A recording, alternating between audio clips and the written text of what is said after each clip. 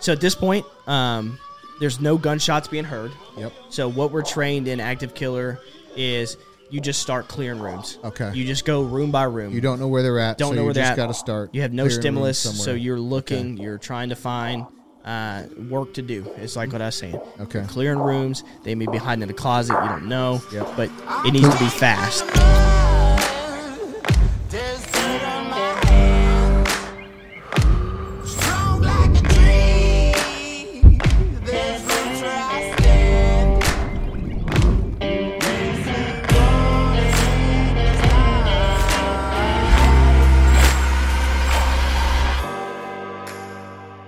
What's up, guys? I'm here to tell you this episode is brought to you by Crowd Health. Crowd Health is a new, fast-growing, tech-enabled, well-capitalized, community-powered alternative to traditional health insurance.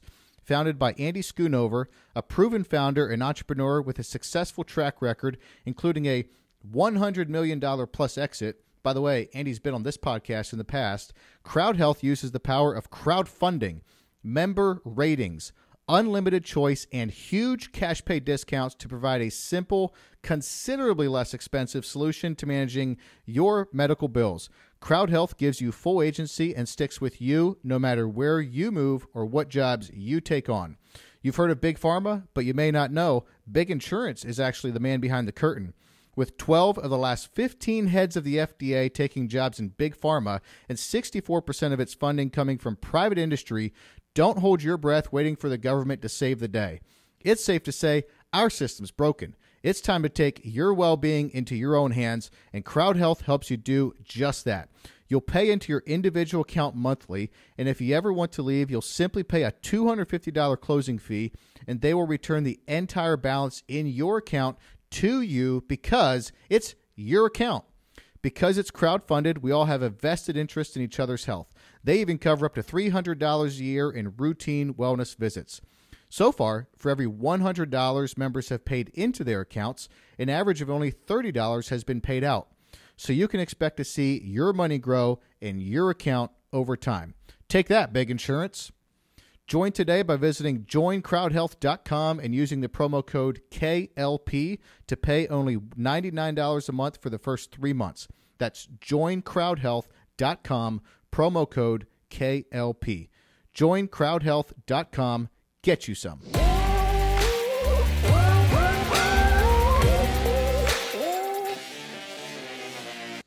All right, let's jump into it. What's up? Mac Harper, what's up? What up? Welcome back, brother. It's always so awkward doing that after we've been sitting here talking for like 10 minutes. I know. It's like an intro. Exactly. Why don't you introduce yourself for people that don't know who you are?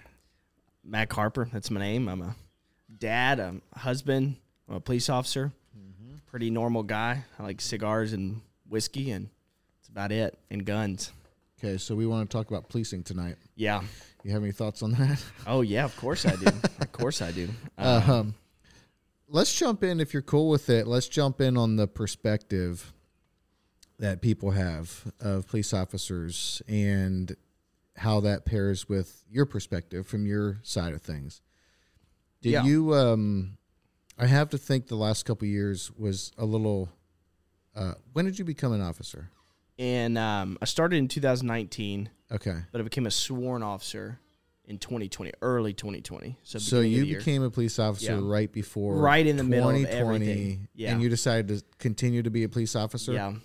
I love this job. Yeah, you do, don't you? It's so much fun. I'm a people person. Okay. You know how it is. You see my wife trying to pull me away from church every Sunday talking to people. Yeah. You get me going, man. I'm a people guy and I like it, and it's a lot of fun. So you feel that pairs well with being a police officer? Absolutely. You got to know how to talk to people. Because if you don't, a lot of the issue, I think one of the things with perspective is people who become cops who don't know how to talk to people. That's where people have issues, I think, a lot. You have these guys who come in, all they want to do is just like police work, but they're rude. They don't know how to speak to people. I remember growing up, I was a fighter, right? So I was a middle linebacker in high school, big school. I love physical contact. I'm a contact-driven person. Like, I love conflict. But I very rarely have people fight me at work because I know how to talk to people. If I can talk someone into cuffs, there's no reason I should fight them. This is not an ego trip. Ego trips is what gets you killed, right? And so you got to know how to talk to people, man. Okay. Yeah. And I think a lot of officers just don't know how to. I don't know why. I don't know if it's personality trait that attracts those people to police work or what, or if it's an ego thing. I really don't know. I've never thought about that much. Is there some training for interpersonal relationships? Yeah, or there not is. So much? There's a couple training things. We call it verbal judo is what they call it. Okay. Like jiu-jitsu, but with your words. Sure. But I'm of the opinion that either you got it or you don't. See, I think I agree with that. But I think probably some training can help if you don't. It definitely can. It definitely helps. But I agree with that. It'll feel unnatural to people, I think, who don't have it. You know, right. And I think people can tell. People can pick up. But on I think that stuff real even if easy. you're not good at it and you're trying, I do think even the opposite side will respond to that, if that makes sense. Okay, Sure. He's trying to be level-headed. He's not making the situation worse. He's trying. He may be a little weird or awkward, but we'll give him the benefit of the doubt. So you didn't have a decade's worth of experience before 2020 hit and everything that happened. I feel like people's I do. Perception of police officers. I'll bet you do. Yeah. I bet you do. So you just started with that. So you, in a way, you don't know anything different. Do you think, though, that... Of the world of policing, you mean? I don't know. Maybe I'm over-exaggerating this. My perception is... you tell me. My perception is that 2020 and 2021 were really, really hard on police officers across this country. I think they were. And so you didn't Especially have a big cities. decade's worth of experience. But you know what? It wasn't like the first time that it was hard for police officers either. No. There were some hard times in the decade leading up to 2020 also. I do think it was unprecedented, though, that you do? 2020, 2021. But that's all I know, right? Because that's when I came in. So maybe I'm wrong. But it wasn't enough to deter you. You were still glad you became a police officer. Absolutely. You made it through 2020 and on, and you plan to continue. There was a Metro cop at our gym that decided that she was going to discontinue being a Metro cop. It's not for everybody, man. And I think it's a noble thing to be like, you know what, it's not for me. Opposed to stay and be miserable and then be an awful cop. So what are the areas you think that people have a perception about police officers that you can see from your side of things that are a little off? Ooh, yeah, that's a good question. There's so many. I think one of the, obviously the big topic's race, right?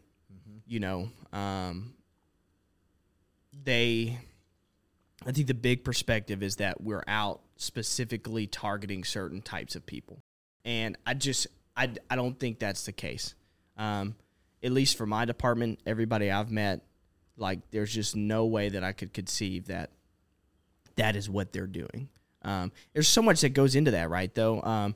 Because there's a real thing called racial profiling. That's a real thing. And no one's denying that. In history, policing and black Americans have had a horrible history.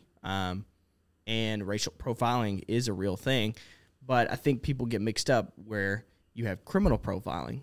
That's also a real thing, and that's an actual tactic that's used by the FBI, federal agencies, local law enforcement, state law enforcement. And what it is, essentially, just the quick rundown is, all right, we have X amount of robberies that are happening in this sector of the city, okay? All of these people have given us a description that are similar of the person. So let's say, male white, 5'7", 180 pounds, always has a ski mask on and typically dark clothing with a backpack. That's kind of a theme that runs through these robberies. And so if I'm in that area at the time of night that these robberies have been happening, and I see a male white, 5'7", with a ski mask in his hand and dark clothes and a backpack, what do you think I'm going to do? I'm going to stop that guy. And you can make the same case for a male black, male Hispanic. If he fits that and he's in the area, that's criminal profiling. That's not racial profiling. And I think because of the historical aspect of policing, that it can seem like that, but it's really not. So I think that's a big misconception. I see that a lot. I can't tell you how many times I get called racist and how many times. Oh, all the time. You really? Every week.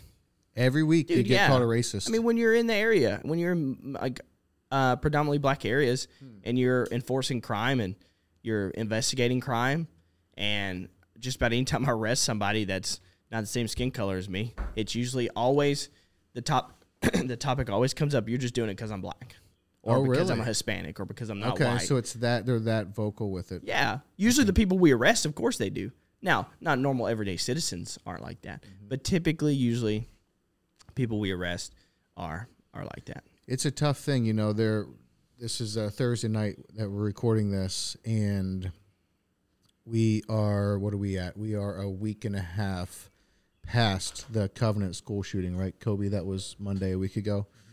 And there's been a lot of activity around the Tennessee state capitol with gun control and some of the lobbying that's been, or the protests that have been going on, and some of the change they want to see with our gun laws. And I don't know a ton about this, but right now there's some pretty significant protesting going on at the Capitol because they are protesting the potential expulsion of 3. Are they senator? What are they? State representatives? I don't know if they're like state representatives. Something. I think they're representatives. State representatives of some kind. Yeah, across the state. And a couple people on a text thread that just texted me like an hour ago. I had no idea this was going on. They're like, man, there's some stuff really going down. Yeah, they were having so some of the hearings today, and I think one of them did get expelled. I think one got expelled. Yeah. Colby said one did not, and then the other was to be determined. Yeah. So far. So I just went on YouTube and was like seeing what's going on, and my understanding was that the 3 of them kind of banded together and kind of stepped out of line a little bit, kind of circumvented procedure or whatever, and were saying their bit about what they believe should be done, but it wasn't like in order of process. Yeah. And the one, I think they cut their mics after like 15, 30 seconds, but the one had a bullhorn, and so he was on the bullhorn kind of continuing to lead chants and stuff like that. And I really don't know much about this stuff, but it was out of the process. Yeah. And so I was just seeing, though, tonight on live, he was, it was a black man, and he was just saying that, they're trying to expel me because of racism, because of the white supremacy in the state representatives in that house and what's going on. And I think that, first of all, I don't know. I don't either. I have no idea. I haven't but it does seem to be like we seem to go there pretty quick now. The racism. Right. Yeah. Like you step out of line. You step out of line in this meeting that has very clear procedural rules, and they cut your mic. Then you have a bullhorn and you lead chants for a few minutes, and then they want to give you a slap on the wrist, and then you say it's because they're white supremacists. Like, I don't know. That is, I feel like, of course, people will be like, well, you guys are white, so you don't really have a say in it. I've heard that so many times too. I feel like it's lost so much meaning because I've met racist people. Who say some terrible things. And I'm like, that's not appropriate, man. That's not acceptable. You shouldn't say things like that. You shouldn't believe things like that. But I was just thinking about how quick we get there. I had this lady who, this nail salon had called us because this lady was throwing a fit. She had been drinking. She was refusing to pay for her services. She kept saying, well, I paid. Nail salon? Yeah, she was saying I kept The cops got called out to a nail salon because someone didn't want to pay. That's the other thing. Like, the amount of times that one of the biggest things that I think that came out of 2020 and 2021 was that cops do too much.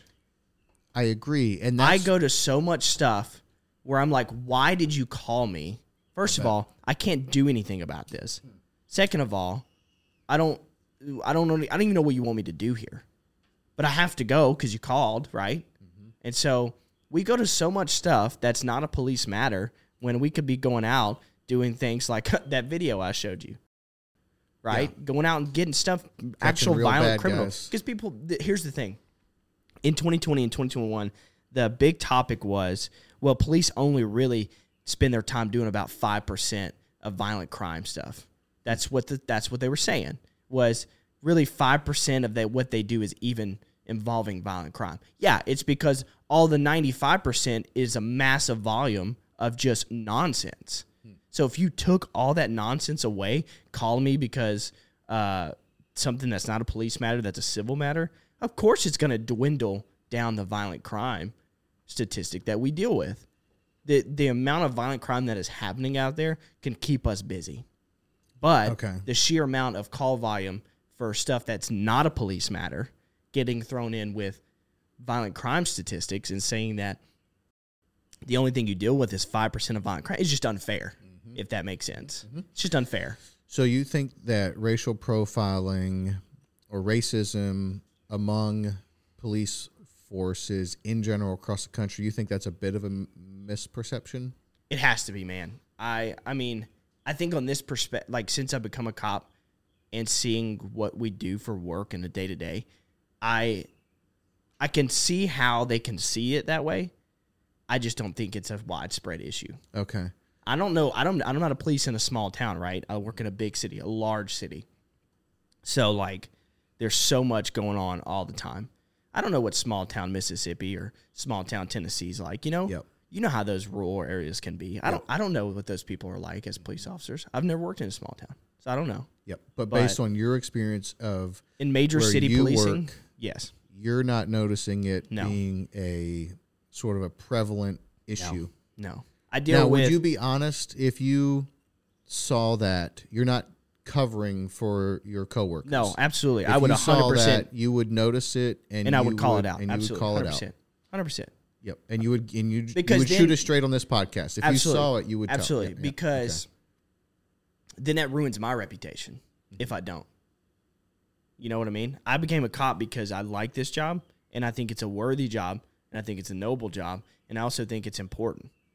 So why would I not want to say anything and see like it get tainted with just disgusting people? I don't want that. Yeah, and I know you also well enough personally, and I know your beliefs and your worldview, and if you were okay with racism, it would rot in your soul. Yes. You know what I mean? Yeah. Like the person's opinion and also of the kind you of that person, matters the most is your own opinion of yourself. You know what I mean? That's how I feel about things. If I do things that I don't feel good about myself for, that to me is like the most destructive possible thing you can do. So, okay. Are there other things? Well, we could probably talk all night about this one point, but I'm just kind of curious. Where do you think that perception has come from that police tend to be harder than on a certain group of people? That's a big topic, I think, because is that the million-dollar question? Yeah, it's so convoluted, right? There's so many aspects of culture and life that I think play into that. I was just talking to my buddy Evan today, and we were talking about the family dynamic. And the black community, I mean, if we're shooting it straight, that's what we do in this podcast, they have an issue with dad staying around. Mm-hmm. I mean, the same way with, now you could say whether is that specifically just because they're black community and that's their culture, or is it because it's poverty and low income? Because if you look at southern and low-income whites, they're almost the exact type of lifestyle and culture as low-income blacks. Mm-hmm. So it's kind of, there's so much that goes at play in that, right? See, that's one thing. I'm a big, sorry, I didn't mean to cut you off, but I think, because what was the question you just asked? Is where did this perception come from? Perception come from of racism and stuff. And so, well, first of all, I think one of the obvious answers is it happened at one point. You know what I mean? At one point in this country. Yeah. So that might be. Yeah. That might be I have exactly a buddy who loves from. to talk about. Now, I'm not a historian, right? I'm not some crazy guy who's wicked like Sam is. He's great with history. He is a history buff. But I have some friends who tend to lean on the left side that love to say American policing comes from slave patrols. And, I mean, I just don't feel like that's an honest say that American policing came from the creation of slave patrols, because didn't they have Scotland Yard in other countries? Yeah, the Scotland Yard was the earliest official policing of police departments, right? So to say that policing in America came from slave patrols, I think is just dishonest. Not quite right. I'm not saying that those didn't merge at some point, but to say that that's where it came from, I'd feel like it's just not. It's not fair. Argument. Is there any other misconceptions that you think people have of cops? Yeah, I think it's really easy to forget that we're people, right? that I'm a dad. I'm also a church member, right? Prior to my days changing off, I was at church on Wednesdays. I'm at church on Sundays. I'm serving. I'm meeting with my pastors and my groups, and like I'm investing in people's lives outside of work, right? The area that I work in, actually, I go to a cigar bar every week there, and I spend time with people who actually live in the sector that I work in the city. And so I've met a couple guys that I know where they live in my area. I know where their house is. Just the other day, or yesterday, the video I was showing on that big bus from that stolen car and those 2 foot pursuits we got in, a guy that I go to the cigar bar with was at the store when everything happened, and he came and talked to me after it all happened. So, like, I'm in the community that I work in, right? And I think people forget that. I have a life outside this job. Some guys probably do live for this job in the sense of, but I think most people don't, man. When I'm at home, I'm at home. I don't want to be a cop. Okay. You know what I mean? Well, that's interesting because I would have thought of all the people that I know, you would be one that would like live for this. I do live for it in a sense when I'm at work. Okay. When I'm at home, I don't. Okay. I'm a dad. Is it easy to unplug from policing? No, it's not. It's not. I can imagine. That's why I try not to carry my gun in most places when I'm not working. Mm-hmm. When you have your gun on you, just feel a certain weight of responsibility? Yeah, I know all the gun guys and concealed carry guys are going to probably come at me for this one, but I'm a huge 2A Second Amendment guy. I think there should be no rules, regulations on it, but personally, I know it's a dumb thing sometimes because you never know when something's going to happen. I don't like to take my gun a lot of places. I want to relax. I want to get my mind off of all the crap I see during the week. I don't want to be tense all the time. I don't want to, because when it's there, you know it's there. Right. There's a burden that you carry when that gun is on you. You know that. Yeah, for sure. Well, we are having this conversation on the night that Shane Kerwin's podcast comes out with Personal Survival Solutions.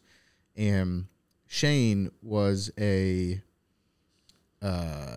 25 year in the military in like sniper school, ranger, all the different stuff. All way more like qualified than I am. His list of qualifications is lengthy, dude. It's on his website, and it's a ton. Anyhow, I really enjoyed it, and people can check that out now because it would definitely be out because you and I are talking on the very night that podcast is coming out. But one of the questions that I asked him was, I was in Columbia a few weeks ago because that's where my brother lives, and he Columbia, Tennessee, Tennessee. Okay, not the country. Columbia. Not the country. And make sure you got no family cartel ties. Exactly.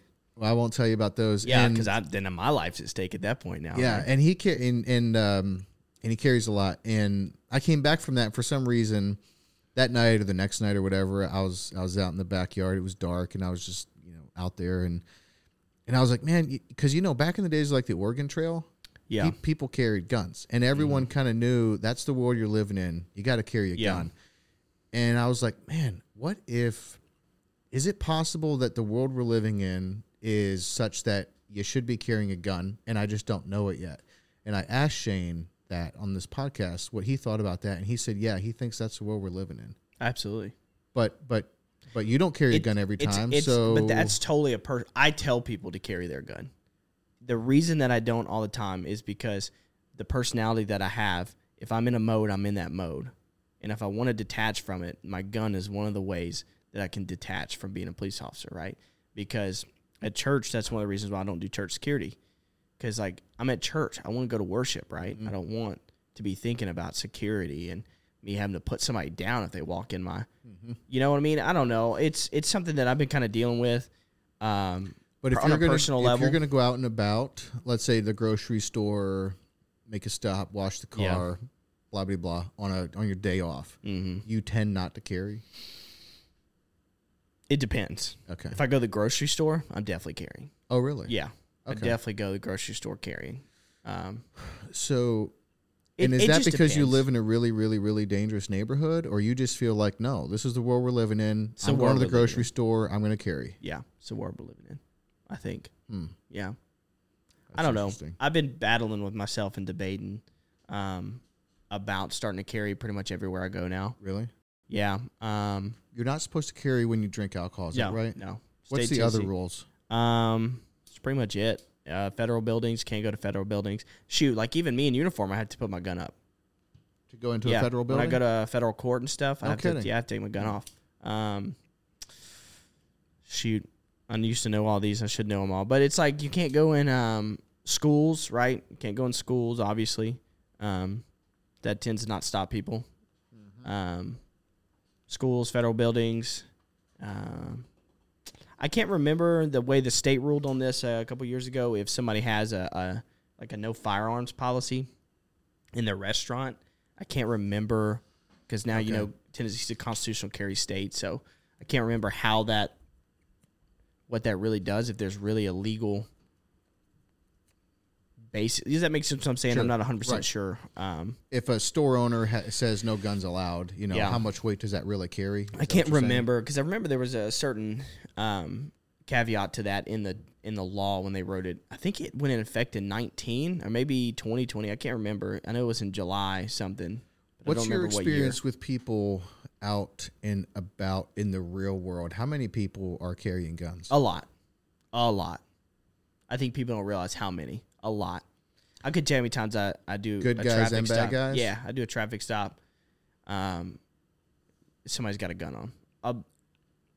Obviously, I've never run the data, but I would say probably 4 to 5 out of every 10 stops there's a gun. Okay. Yeah. And of those 4 to 5 out of 10 stops, so call it 40% of the stops you're making, there's a gun in the car. How many of those times is because they're a real bad guy? More than not, because that's usually who I'm pulling over, right? Okay. I don't really do traffic enforcement. That's not really why. I'm just too busy for that stuff. I think, obviously if you're being ridiculous, going 100 miles an hour in a 40, I'm going to pull you over. But I would say, a lot of times they have guns on them. And a lot of times you'll find anytime drug possession in scales and baggies, it's almost always going to coincide with having a gun. Okay. Almost always. So, which is a felony when you have a firearm in the possession of a dangerous felony, which is possession with intent to distribute. When you have a gun, when you're also caught with possession with intent to distribute, that's a felony. It's a felony. Is possession with the intent to distribute without a gun a felony? It depends on how much. Okay. It can be. So there's like a mixing that can happen. Like if they had a gun and we're just breaking the law, that's not a felony. Yeah. Okay. Wait, say it again. Sorry, I totally. There's like an if this then that. Like if they have a gun but they didn't have possession with an intent to distribute, that wouldn't be a felony. But because they have a gun and they have possession with intent to distribute, that's like the two things. I'll have to look at it. I can't remember. We just charged both those guys last night with it. There's so many drug charges that it's so many of them. If I'm correct, like if it's just marijuana, I think it's just misdemeanor. But if it's like a Schedule 1 or whatever, like it's fentanyl or stuff like that, I think that's where it starts getting felonies. Okay. I should have looked it up. I know more of it usually. So if 40 to 50%, because we have books on our computers that help us walk through the process that we can. Obviously, I know the majority of it, but I can't remember if it depends.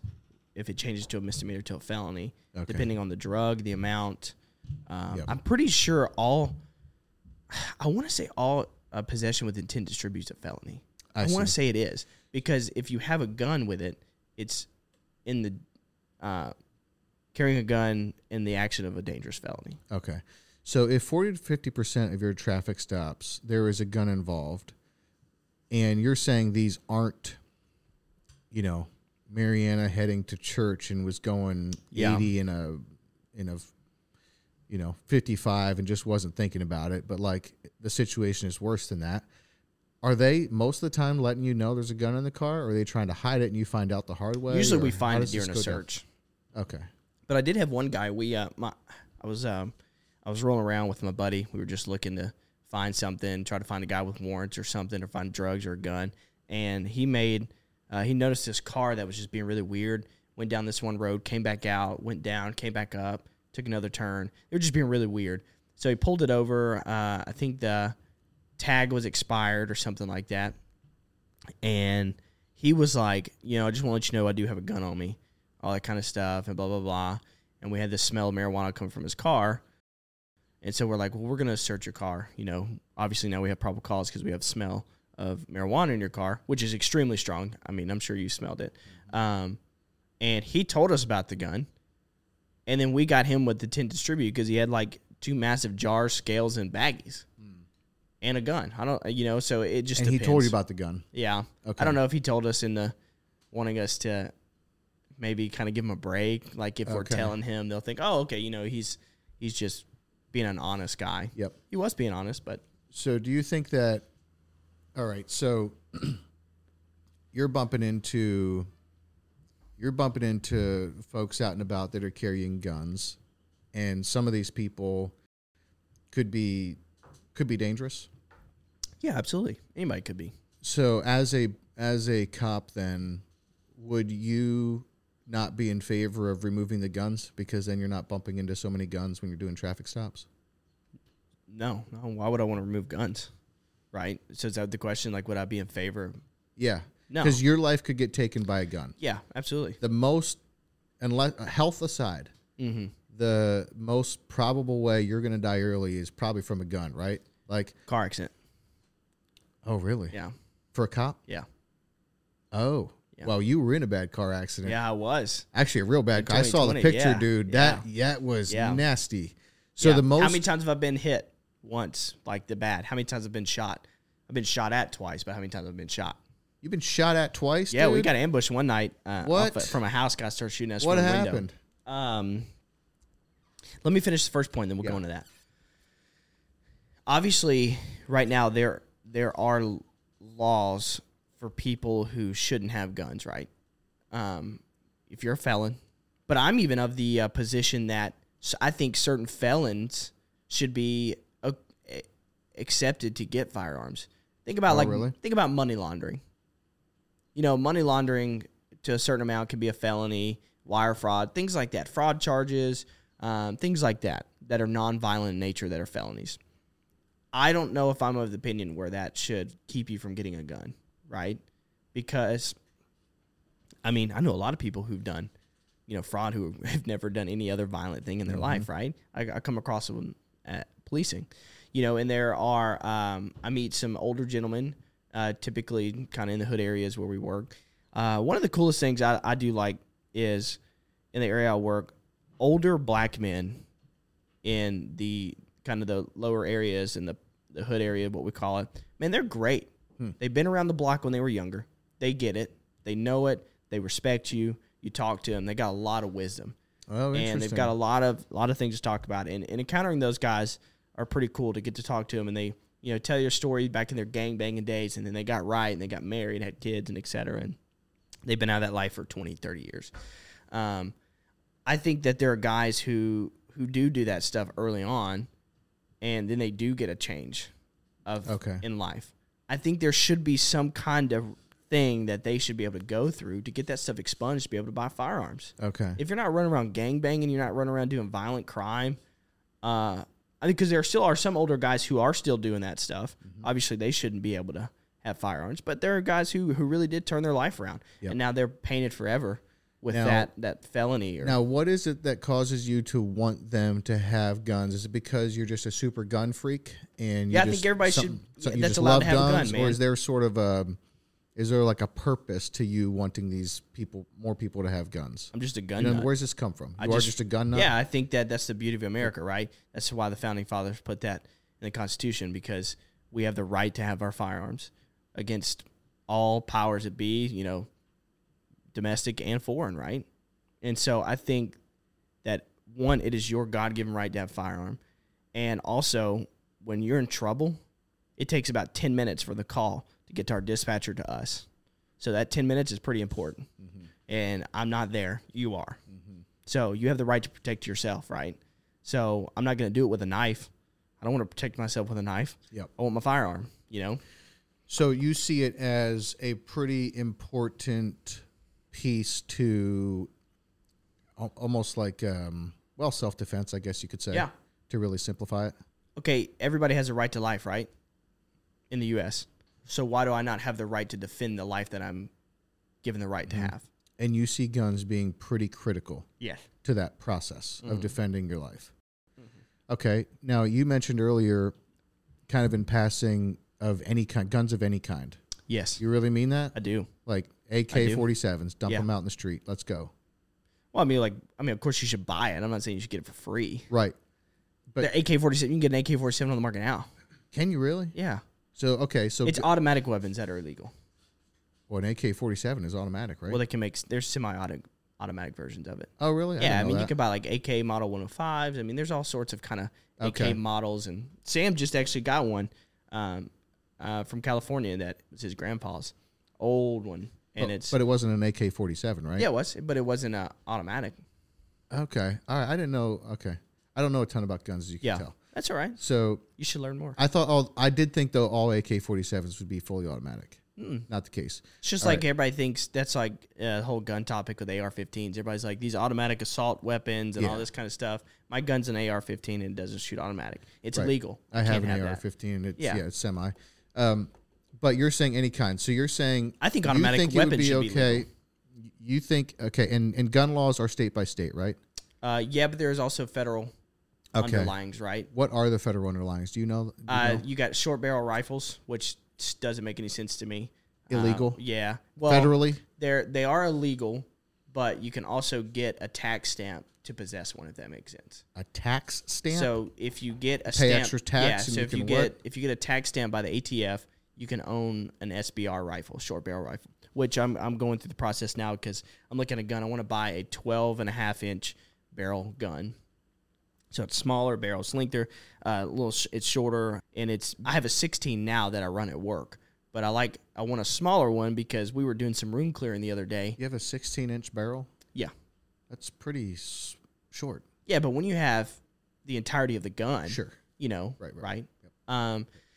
So I'd like to get a 12.5 because we were doing some room clearing the other night. The way we do it at work is we have shift overlaps between the afternoon and the midnight shift. They come in at 9, so we have a 4-hour overlap.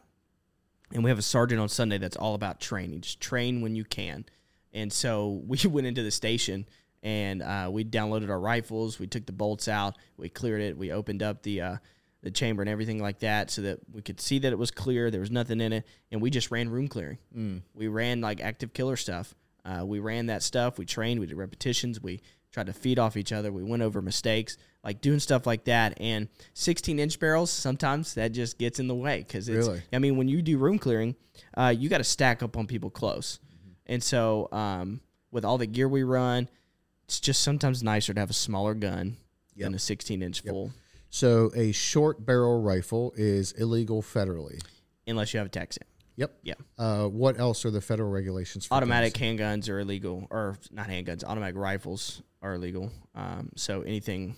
So automatic rifles but you are can illegal also, in America. Yeah. But if you have a level 3 or if you're like a level 3 arms dealer or what do you call it, or a gun dealer like Royal Ranges out in West, they have a license because they sell firearms that they can possess automatic weapons.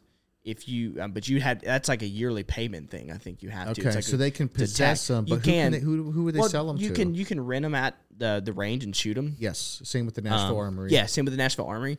But you can run. I don't know 100% because I don't run into automatic weapons. So you don't ever. On the street? Well, in the not probably what you're thinking, but there is a there's a tool that the ATF has told us about.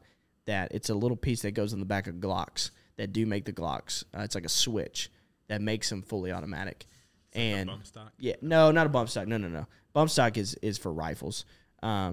It's like a little plastic piece that goes on the back of the Glock. I don't know exactly how it works. A handgun? Yeah, like a Glock handgun, and you put it on there, and it makes it fully automatic. Now. Like a regular old Glock? Yeah, just like what you carry, your Glock 22. You can put it on the back of it and it makes it... Now, that's illegal. But I could get that little plastic piece and put it on my Glock and it'd be a fully automatic handgun? It's a federal crime, so... But you're not going to do much with it. I mean, it's going to... Right, exactly. Going to take you up to the roof, so... Yeah, I have a hard enough time being accurate one shot at a time. I can't imagine 9 spraying out of there in half a second. I can't remember the exact rules and the law on it, but... If you have a business and you're like I think it's like a level 3, or something like that. I can't remember what it's called. it's like I think you had to pay yearly for this tax. You are allowed to possess automatic machine guns. A regular citizen, yes, pays a certain thing, but it's I can't remember if you have to have an LLC set up. Oh wow, does that make sense? What I'm saying, like I think you have to have it, and it has to go through an application process. I'm pretty sure. Okay. A lot of the gun YouTuber guys, big guys that I watch, they I think they do the kind of stuff like that, and they run stores and stuff like that. And anything else federally that is notable? Shoot. Not that I can think of. Okay, how about Tennessee? Do you know much about the Tennessee state gun laws? Well, yeah, I mean, it's pretty much the same. Okay. It's more, SBRs, Tennessee is more gun-friendly, if you will, than some states, right? Is that correct? Yes. I know that I have Tennessee, to imagine Texas is pretty gun-friendly also. So is Mississippi. Oh, yeah? Mississippi, Louisiana, Alabama. All those states are all constitutional carry. What does that mean? You don't have to have a permit to carry a gun. Oh, is Tennessee constitutional carry? Yeah, you have the right. So, okay, so explain. That just means if you're a certain age, what age? I mean, you have to be... Isn't this one of the things they're talking about right now in Tennessee? Yes. They're talking about lowering it to 18. Well, you have Does that to mean be... it was 21? You have to be 21 to buy one. Okay, but they're talking about lowering it to 18 to buy one? Yeah, I think so. I think that is in the... Okay. I can't remember. Let me look. Well, hold I'm pretty on. sure That's not... I mean, my 12-year-old can go shoot a gun. Yeah, he right? can shoot a gun. Okay, so it's but about you have to be, the age of buying one. Yeah. I should know this. This makes me look bad. That's fine. Don't worry about it. What are you looking up?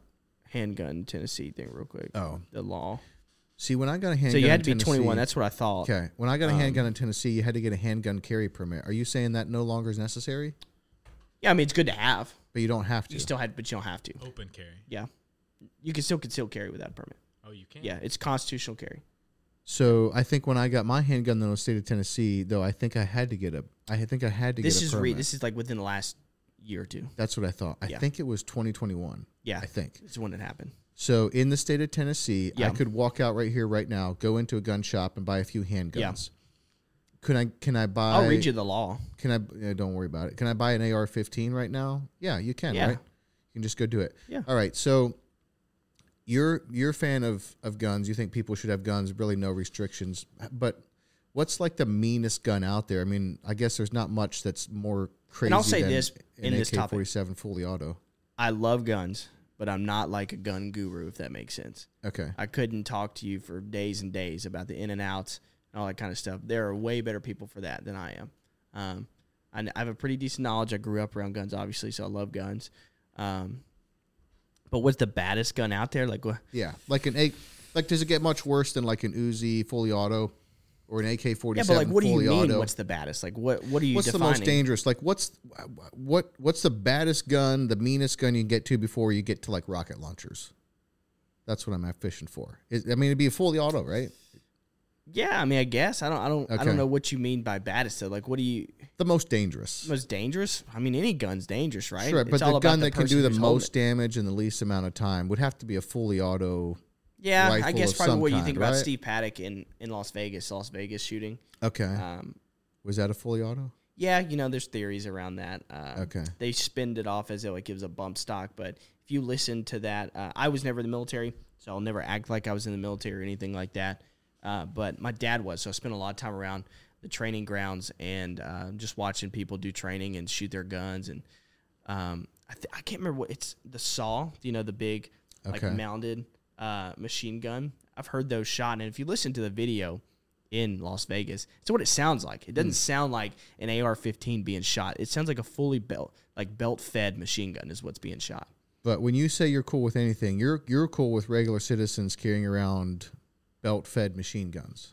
Well, that's just not practical. But you're cool with it. If they want to. Okay. I mean, I think you should be able to own it if you want it. Okay. How about rocket launchers? I mean, if you want it, I mean, it's dumb. I don't know why would I would use it. Okay. But if you want it, so you're yeah, like, but I would you your theory classify, here is basically anyone can have anything. Let's just make sure everyone else, the good guys, also have equivalent firepower. Is that kind of your theory here? Yeah, kind of. But I mean, when you start talking about rocket launchers, I mean, would you consider that a gun? No, but I'm just wondering. I'm looking for the parameters at which you're like, nope, actually, that's not a good idea. Yeah. And we haven't really gotten to one yet. Yeah, that's why I'm going to rocket launcher. I'm pretty open, dude. You're making me nervous, dude. Open, man. How do you keep the bad guys from getting guns? I mean, you have those laws, right? I mean, that's the $1 million question, right? How do you keep the bad guys from getting that? Mm-hmm. But just because you want to keep the bad guys from getting it doesn't mean you should be allowed to keep the good guys from having it. Well, I think my thing on this is, it's you want the good guys to have as much of what the bad guys have as possible. Yeah. And so if there's a way to draw down the access to what the bad guys have access to, that seems like a good area to focus on. Yeah, I guess I've really never thought about a real parameter. Obviously, the Constitution says it shall not be infringed, right? And so Supreme Court's ruled, on that for years. They've talked about it. They've gone through this conversation many, many times. And I'm surprised you haven't asked me about this question. Outside of police work and outside of that, this is a real reason I think that, and I'm surprised you haven't asked me about it because I think it's a real threat, especially now where we are in the U.S. History always repeats itself. A tyrannical government always finds its way into some kind of position of power. And if that doesn't happen, countries always get invaded. Yeah. So what do you do at that point? What happens if our infrastructure really does fail? What happens if we lose our power grids? We saw that on the East Coast a couple last year at some point. Some random people, I don't even know if they found it, shot up this electric grid and shut down power for like thousands of people. Where was that? I think it was somewhere on the East Coast, North Carolina or something like that. And they just rolled up and shot it. Just like that. No security measures. Our infrastructure is so fragile. So what happens if internally our infrastructure just goes down? Yeah. Now I can't count on the U.S. military to keep me from a foreign power. That's right. I can't even get to. How am I going to make contact with him? Mm-hmm. What if you live in rural America out in the Midwest and we have lax gun laws? You can have whatever the freak you want. Yep. That's a second whole army right there. Yeah. And once you establish communications again. Yep. Yep. Well, yeah. Then this is why I wanted to. We have a few good friends who have gotten fairly vocal on social media about their opinions on gun control. Yeah. And I feel like I understand where they are coming from, and I sympathize with it. And it feels to me like, at least the people that I know that are advocating for gun control right now, it feels to me like they are coming from a good place.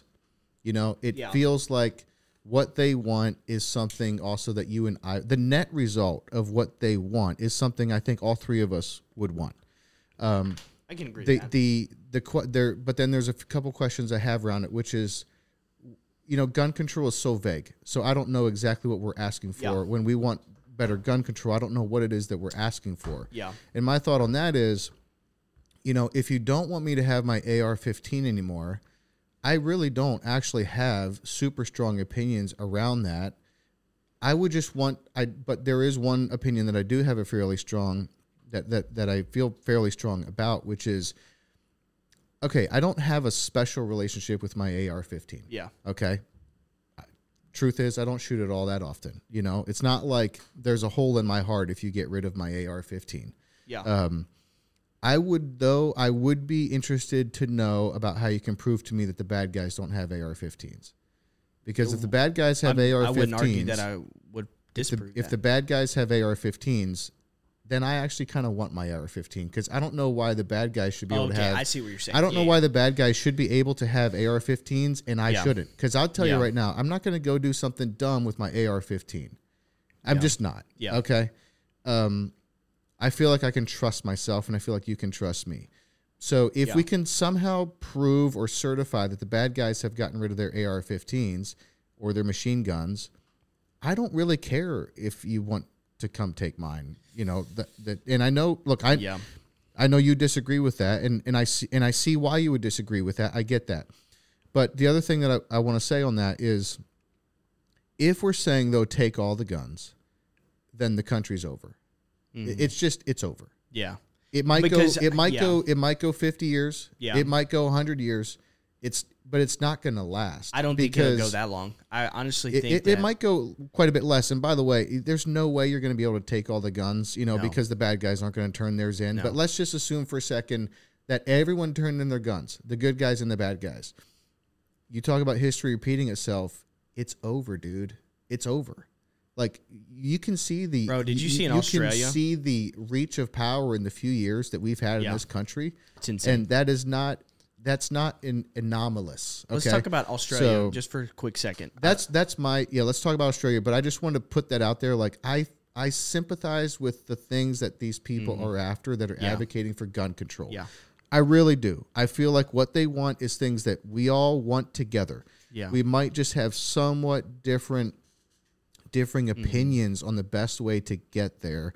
And that's sort of how I feel about it. Like, I do think they built that into the Constitution for good reason. Yeah.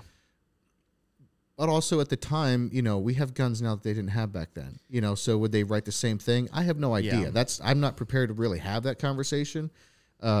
But I do think, though, that there is something about citizens having firearms that does keep power in check a little bit. I think it does. Yeah. I really do. And just to say to your point, any friend that I have who is on the gun control debate and they're really for gun control, I get it. I'm not. I see things at work all the time that are just horrific, and people die over the dumbest stuff. I get it. I'm there with you. I'm not. I don't think they're coming from. Most people that I know coming from a malicious viewpoint. I really do think they want the good of society. I really do think that, and I also think that's the beauty of America. At the same time, is my right to own guns. You don't have to buy a gun if you don't want one. Sure. Right? So if you don't want them, don't have them. Yeah. But I want to bring up Australia. During COVID-19, during the lockdowns, like, they were putting people in these like facilities away from their families. And what happened in 1996? They took the guns away in Australia. 1996? I believe you. Did they really? Do you have access to internet? Double check that for me. I'm almost 100% Are you saying it was right in now if you live in 1996. Australia, you can't own a gun? I don't know if you can't own a gun, but they took the laws got really serious. Interesting. I'm not 100% what the full, but it was a big, like, they went and got guns, they turned them in, and basically took all of most of them Australians' guns away. A ban on semi-automatic weapons. Yeah, there's a ban on semi-automatic. Can they have weapons. handguns in Australia right now? Not sure. I think the only thing you can own is like barrel feed shotguns, like double barrel shotguns, like loading in that way. I think shotguns might be legal. I'm not 100% sure because they're also semi-automatic if they're tube fed. But if the American government tried to put American people in camps for COVID-19, Yeah.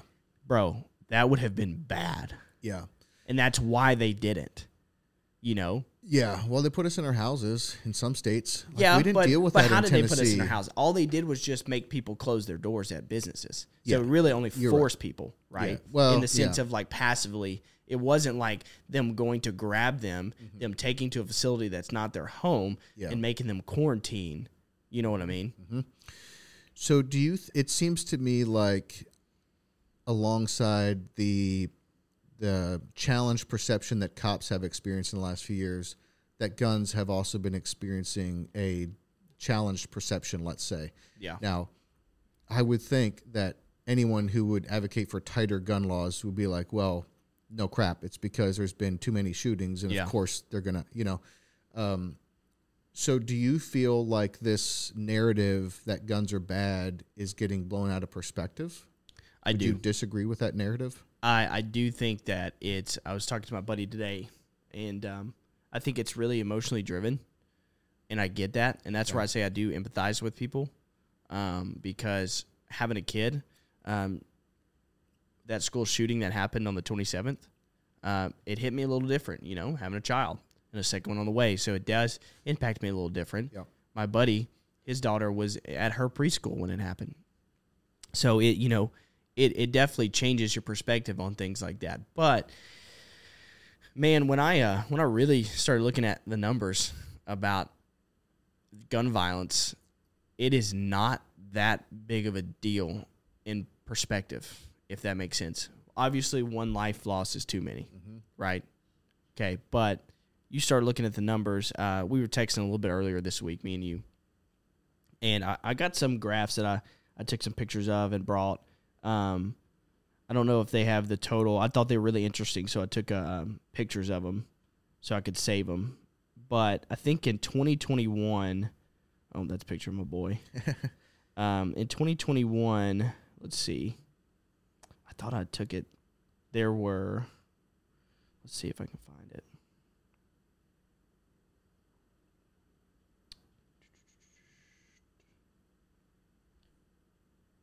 No, I don't have the total number, but here's a good statistic. In the United States, I think this is 2021, there were 12 gun deaths per 100,000. 2021, I think 12 this stat, gun deaths per 100,000 people. And I think that totals up to about, in the last full statistic that the FBI had, I think was for 2021. It may have been 2020.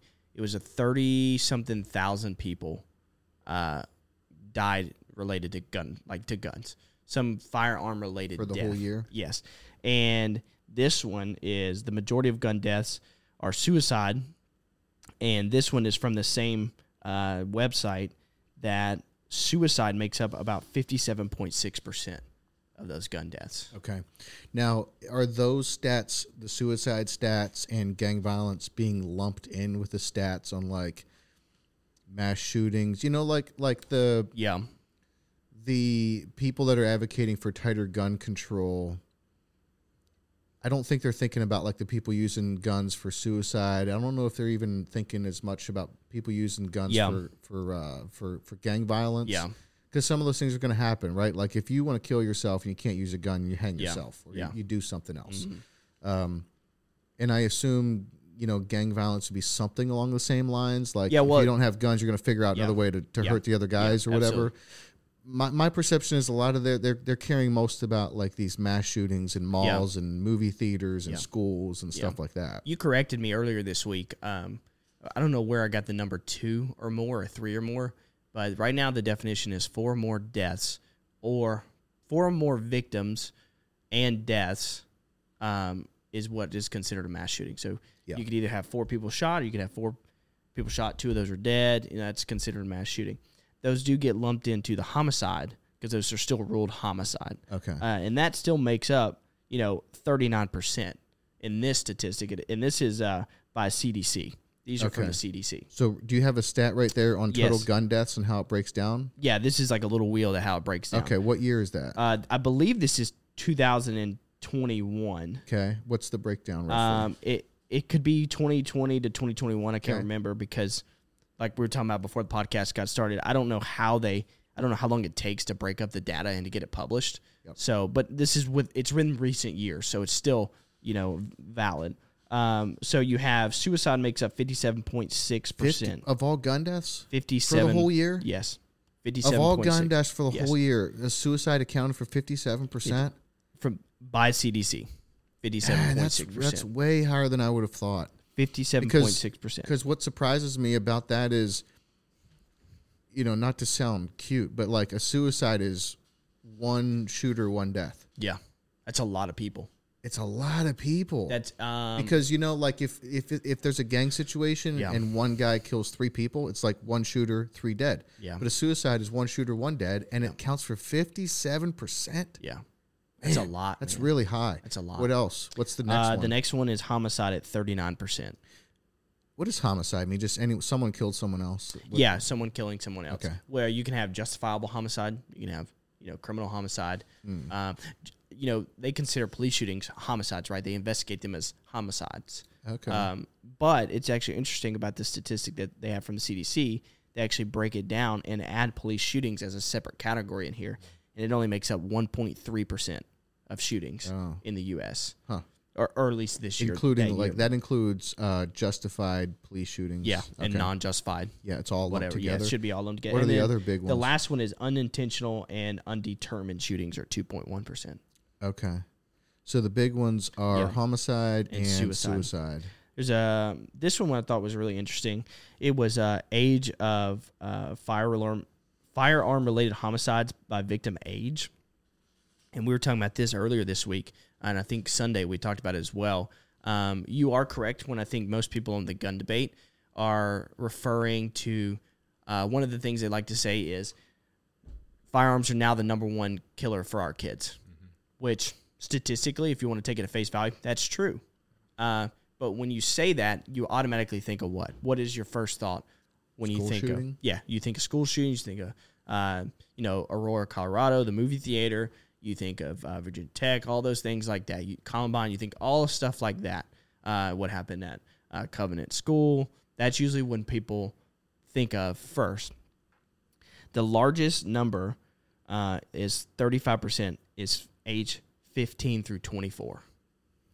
15, but they don't lump 15 through 24 in with kid deaths, do they? No, this is no. Well, okay. What I'm saying is with the kid, I couldn't find a kid statistic. I had a hard time finding like a full graph. But what I'm saying, to my point, I guess I could have led that into a better intro. They incorporate anything. I can't remember if they put in the child death statistics 18 and under or it's under 18, so 17 and down. Okay. But I believe they say 18 and under. Okay. And they incorporate that into all child. But in this firearm-related homicide, 15 to 24%, or 15 to age 24 makes up 34%, which is the most. So most of the time when they're talking about kids, they're talking about 15 to 18 in the statistic because most of those are gang-related shootings. Sure. Yep. I can't tell you how many times I've been on shootings involving suspects who are 15 to 16 and victims who are 13 to 14, all gang-related. Okay. The shootings inside of schools and markets and all that kind of stuff is such a small percent. I couldn't find a very good statistic on it because it's so politicized. All the websites that did their data, they make it all this big fashion show of like graphs, all this stuff, and it shows you percentages, but it doesn't show you breakdowns of where, when, what was the incident, what was the context. So it's very like, I don't want to say misleading, but it kind of is misleading. I was having a hard time finding out what the gun laws were in Connecticut in 2012 when the Sandy Hook shooting happened. I still to this day can't find it. Dude, I wasn't spending a ton of time on it. I mean, but I was looking. I was looking on Google. I was looking on DuckDuckGo. I was looking everywhere I could, looking a couple pages deep to find out what the gun laws were, and all I could find, every single link, was about the laws that changed in Connecticut after the Sandy Hook shooting. But I would be curious to know, and you're probably not prepared with the info, and based on how I was having a hard time coming up with something, I don't know that Colby, you'd be able to find something real quick here, but I was real curious to know, like, of the school shootings that have happened around the country in the last decade, what were the gun laws in those states when those things happened, and did the guns that they were using, were those guns legal or illegal? Yeah. And were those people legal gun carriers or illegal gun carriers? I think I read a stat recently, and this might be wrong, but I think I saw it was something about 57% in handguns. And I don't know if it was 57% of all gun deaths were from handguns or 57% of mass shootings were actually handguns. Yeah, actually, I think this is a stat that I found as well. The big topic right now is rifles, right? The AR-15. That's what everybody wants to take. They call it the assault weapon, whatever. And most stuff is done with a handgun. Majority of the shootings that I go to, it's always handguns. Really? Can you guess the caliber that it is 90% of the time? 9mm? 9mm. It's the most frequent handgun ammo used, right? So at least in my context that I see it, it's pretty much always 9. I'm always collecting 9mm shells. Really? Always, yeah, dude. Really? It's easy to get, man. It's interesting. Yeah. Huh. I have a hard time finding 40 for my Glock 22. But I go down the store and get 9 like nobody's business. Okay. But I thought this breakdown was pretty interesting. This is also from the CDC, I believe. Yeah, this is what would you say the number of murder victims, so in the United States in 2021 by weapon used, what do you think is the leading firearm used in that? Of murders? Yeah. Well, I would guess the leading firearm for murders would be a handgun. It's a handgun. Yeah. What do you think the second type is. Now, this one, I don't know how they're Shotgun? categorized. No, they have a shotgun list on this, and I don't understand, or it says firearms type not stated. So I don't know if that's like some... That's the second one? Yeah, that's the second one. So I don't know if it's like some obscure like type of firearm or what. Yeah, that maybe is like a interesting. rocket launcher or something. Right. Somebody can kill with an RPG. Yeah. But what do you think number 3 is? It's not shotgun? No. Is it a semi-auto AR-15? No. So it's not a handgun. Nope. I mean, what else is there, dude? Knives or cutting instruments. That's third. 2021, that was the number 3rd weapon used for murders. What do you think number 4 is? This one blew my mind. Bats. This one blew my mind. I really had no idea. Jeepers, man. This is getting gruesome. Yeah. You tell me. It's personal weapons, hands, fist, and feet, and etc. Wow. But surely like semi-auto rifles would be included above number all 5th. that. What? Yeah. In 2021, How do you rifles, know it's not included in the number 2, which is unspecified? because they have a specific category for rifles. Now, this is for all murders. Yes. This in is not mass 2021. shootings. This is murders.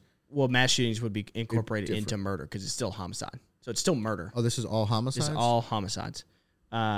Rifles in 2021 only accounted for 447 deaths. Isn't that crazy? 447 deaths. Yeah, that number's pretty low. That's extremely low out of 370-something million people. Now, 447, that's a life. That's 447 lives taken. So I don't want you to misunderstand what I'm saying is, 400 is not that much. Exactly. That's still people's lives. No doubt. Yeah, Right? if your loved one was one of those 447 people, that hits different. Yeah, but then you have other guns. So I don't know how they're categorizing these guns. The only thing I can assume is like that killer for the Covenant shooting used a Kel-Tec 2000. I don't know what they were, what category like you maybe would put that would fall under unspecified or something. Unspecified or something. I don't know what category you would put that under. Yeah, maybe a pistol. I mean, I don't know. Yep. You know, but you have other guns after rifles, and you have blunt objects. Then shotguns are all the way down below those, and they only account for 152 deaths. Wow, that's interesting. And this one's interesting. Number of murder victims, drugs or narcotics are listed, which is pretty interesting because there's a unit for my department that goes after fentanyl pretty hard. And what they do is they find the sellers and they find the dealers, and they try to connect deaths due to the narcotic, and they charge the dealer with second-degree murder for distributing fentanyl and leading to the death of people. Well, that's so good. I'm wondering if that's what they consider. Now, my understanding is that deaths of despair, like drug overdoses, get lumped in with this. This number, drug overdoses in this country, has risen to over 100,000 a year. Oh, it's insane, it's man. It's quite a lot now. It's a lot. It's become like one of the I leading see issues. That probably 4 to 10 times a week an overdose occurs just in my sector, in my precinct. How often? 4 to 10 a week.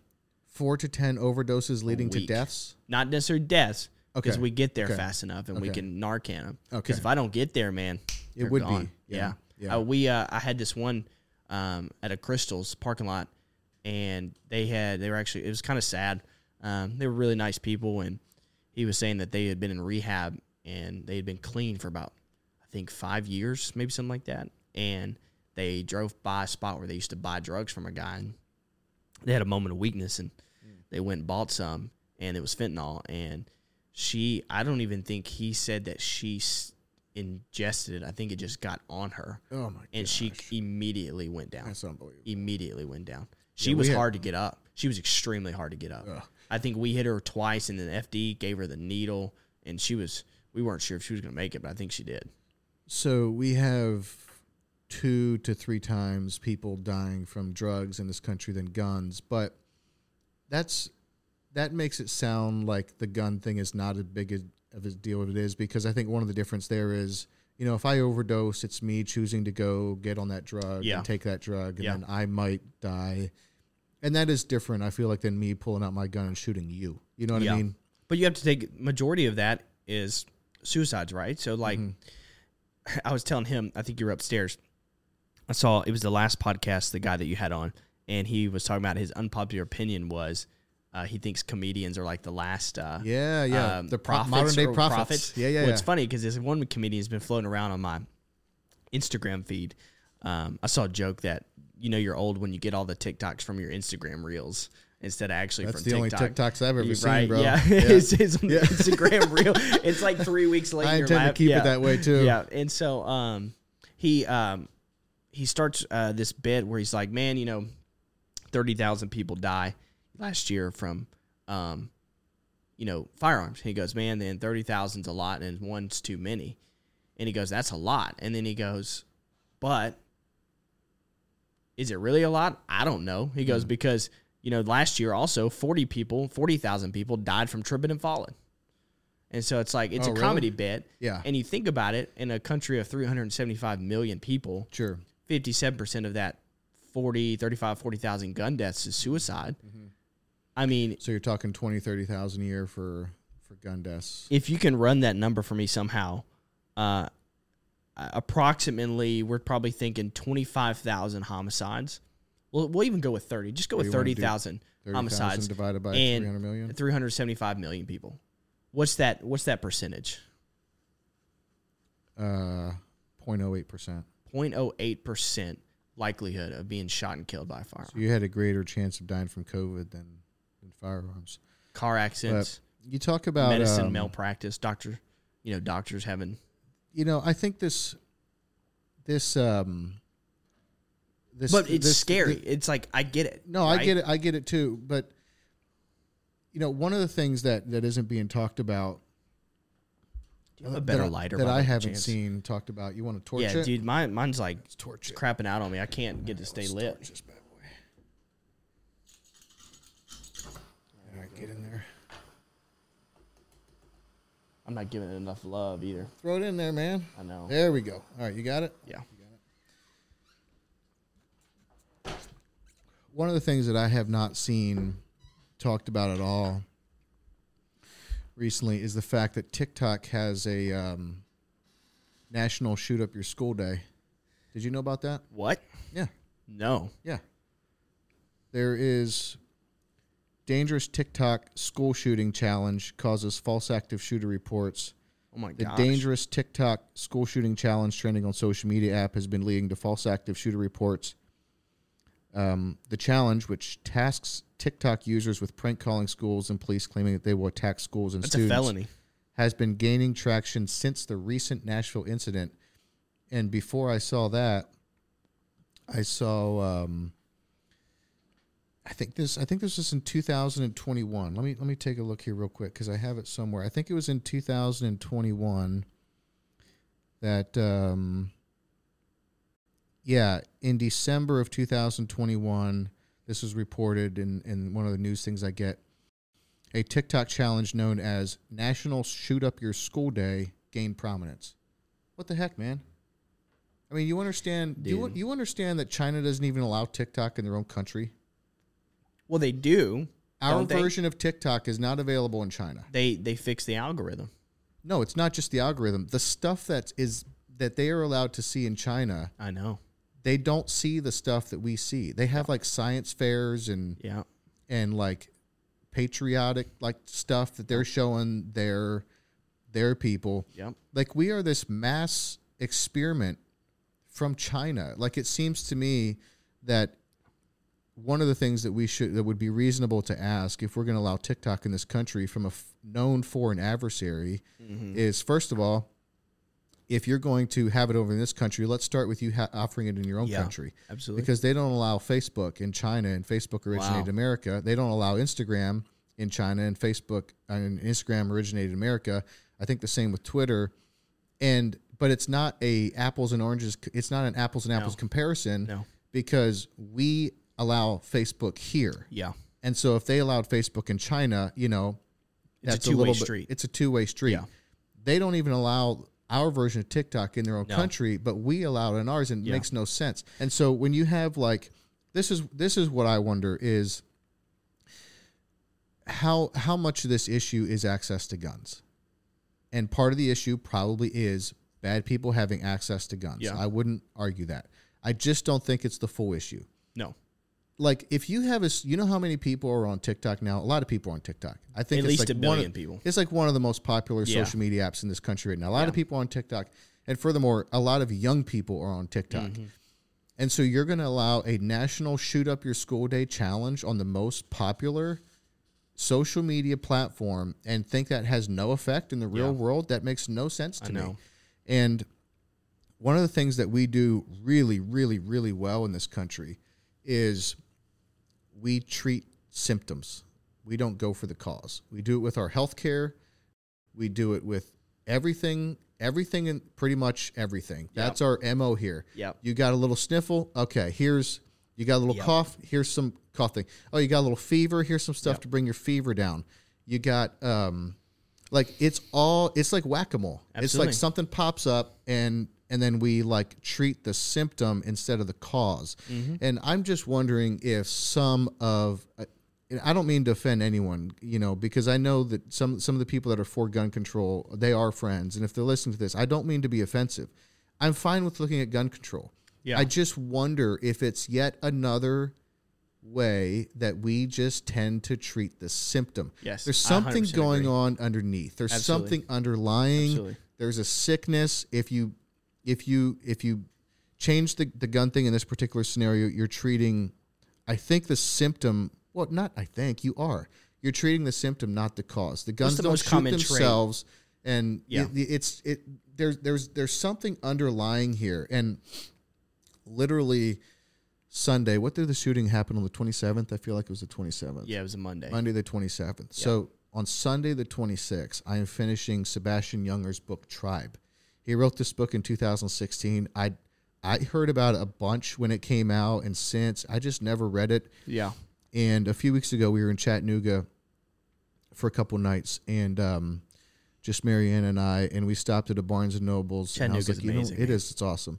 And I think it was like a sunny afternoon or something. We went into Barnes & Noble's because I wanted to buy this book because I had forgotten to take a book. And I got Tribe off it was the last one. There was one copy in the Barnes & Noble's. I pulled it off the bookshelf and I started reading. I just stood in the middle of Barnes & Noble's for probably at least 30 to 40 minutes just reading the book like a dummy. Mariana was off somewhere and I just couldn't put it down, man. It was really, really good. Yeah. So on Sunday the 26th of March, I'm finishing Sebastian Junger's book, Tribe. And there's a page and a half in there that actually talks about school shootings. Yeah. And he was saying that at the time, this was written in 2016. At the time, I think like 1,368 people had been killed in mass shootings, like over the last 10 years, leading up to 2016. I mean, it's a pretty at the time, that was a very low number. It's spiked a lot since then, which I think is telling. But one of the things he was saying in that book is that about half of the school shootings happen in kind of suburban, wealthy, white Christian neighborhoods. 100%.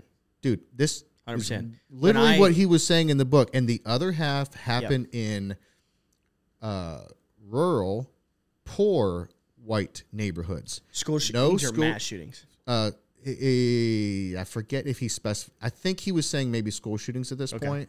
I forget if he was specifying or not, but I know it involves school shootings. And one of the things he was saying was that no school shooting has ever happened in basically a ghetto. No. And you know why? He's saying that part of the reason, look, people die in the ghettos from guns, but a lot of times it's gang violence and then a bystander accidentally gets shot. And, I think there's a different reason. Okay, well, his philosophy is in those gang settings, you have your own tribe. You have something that you're defending, or you're going on the offense for a particular reason. But it's like it's a war, it's a battle. Yeah. But what they're not doing is walking into schools and shooting up, 9-year-olds. No. And there's a sickness that's being revealed in our society by these school shootings, and they happen in these types of neighborhoods, and that is an indication of the type of sickness that we're dealing with. Yeah. And then the next day, it happened. Yeah. And it's exactly what happened. It was in a wealthy, suburban kind of white Christian neighborhood. Mm-hmm. It's exactly what happened, man. So there's a sickness going on that I think, removing guns or greater gun control, hey, maybe it will work, maybe it won't. I don't really know. I don't know a lot about that. But but I wonder if it would really fix things entirely. I don't think it would. Because it feels like a little bit like treating the symptom. Yeah. Like there's something going on here, man, There's like a sickness. You know how sick you have to be in your mind to walk in and shoot 9-year-olds? Dude, Like you're not right, dude. You're not really, right. It has bothered me a lot just because now I have a kid and thinking Yeah. about someone harming my son, man. Yeah. I would do No doubt. unspeakable things to someone who touched my child. I mean, it's also pretty demented if you got kicked out of this was Park, the Florida one. Parkland maybe. Yeah, Parkland School or whatever. That guy was expelled. He was a real troublemaker. Expelled. He was a known threat. This was the one where he came with a duffel bag and a backpack, and they had known that he was a known threat. Yeah. And someone was spotted him coming back to school, and they decided not to call it in because was he expelled? I didn't realize that. Basically, didn't want to offend him or escalate things, and they were like, it's probably fine. But they knew he was a threat. Yeah, he was expelled, and they didn't call him in, and then it was too late. And that was the one too where the school resource officer or the security guard on site basically ran away. Yeah. And was later charged with he did. He got fired and manslaughter, charged with cowardice, endangering children. Absolutely. I mean, they kind of threw the book at him. If you can't do that, then you are a coward. Yeah, no doubt. But I think that, that's messed up. When you're expelled from high school and you go back and shoot up your high school, that's messed up, okay? But it's a different kind of demented when you go back and shoot up 9-year-olds. It's a different kind of thing, You probably know the answer to this. What do you think the most common theme is for school shooters? And even think of like Aurora, Colorado, the is it like mall shooters, mental illness? No, maybe that's got probably a play in it. But what do you think is the most common theme? They went to the school. Say that again. They went to the school. They went to school, maybe, but it's really simple. It's just, what do you think is the most common theme as a personality trait for those people? Oh, reclusive. Isolation. Isolated. Absolutely. That'd be my guess. Is that true? Yes. Almost all of them were some form of self-absorbed, isolated people. Correct me if I'm wrong. You can look it up, but almost all school shooters, even the latest one, she was a loner. As far as I know, all the facts have come out about her. She apparently didn't get along with her parents very well. They were having a pretty bad relationship, and that's Is one that thing. The case? I think so. I'm not 100% sure. Just what I've read. I was talking to my buddy today that he's not. He was saying the same thing. He's like, I don't. What do they want? I don't know what would fix this issue. What do you do to fix that issue? And I said, one of the biggest things, man, is family, community, and family dynamic. Yeah. We have to bring that back. When you throw that to the side, man, we know, as far as a church setting, that's one thing that Emmanuel preaches, right? Be connected with others. Yeah. Be in a community. What that looks like, whatever. As long as you're, in your community, you're meeting people, you're knowing them, they know you, they can keep you from those types of evil. Yep. Think about times, when long periods of time of being sick, right? And you're isolated. Mm-hmm. Dude, sometimes you get in some dark places. Oh. Right? Sometimes. Yeah. Every time. Shoot, when Carmen and Jennings go out of town, like back to Mississippi when I can't get off of work, it's the worst. Yeah. Oh, it's the worst, bro. I get to a bad spot real quick when everyone's out of this house. What's up, man? Austin Lapp. What's up? How's it going? There we go. He's back. We got a camera on him, Kobe? Sweet. Is it positioned properly? Is he good in the shot? Guest. Oh, how good? Does he look good? Or I feel weird dropping. Oh, man. He looks real good.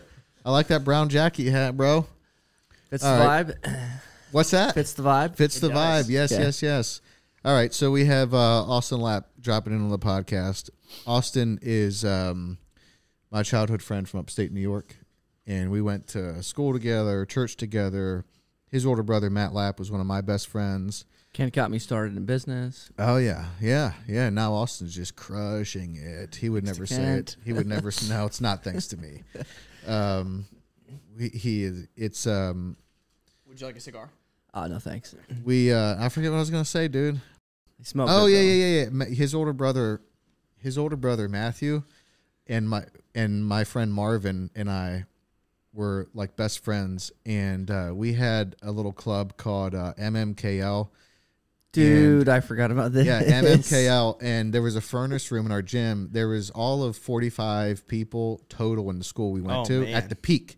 At the peak. Grades 1 through 12, 45 across 12 grades. Oh, And, my gosh. It was a small church, like 60 to 75 people at the church. It was Mennonite. We grew up Mennonite. And there was a furnace room in the gym.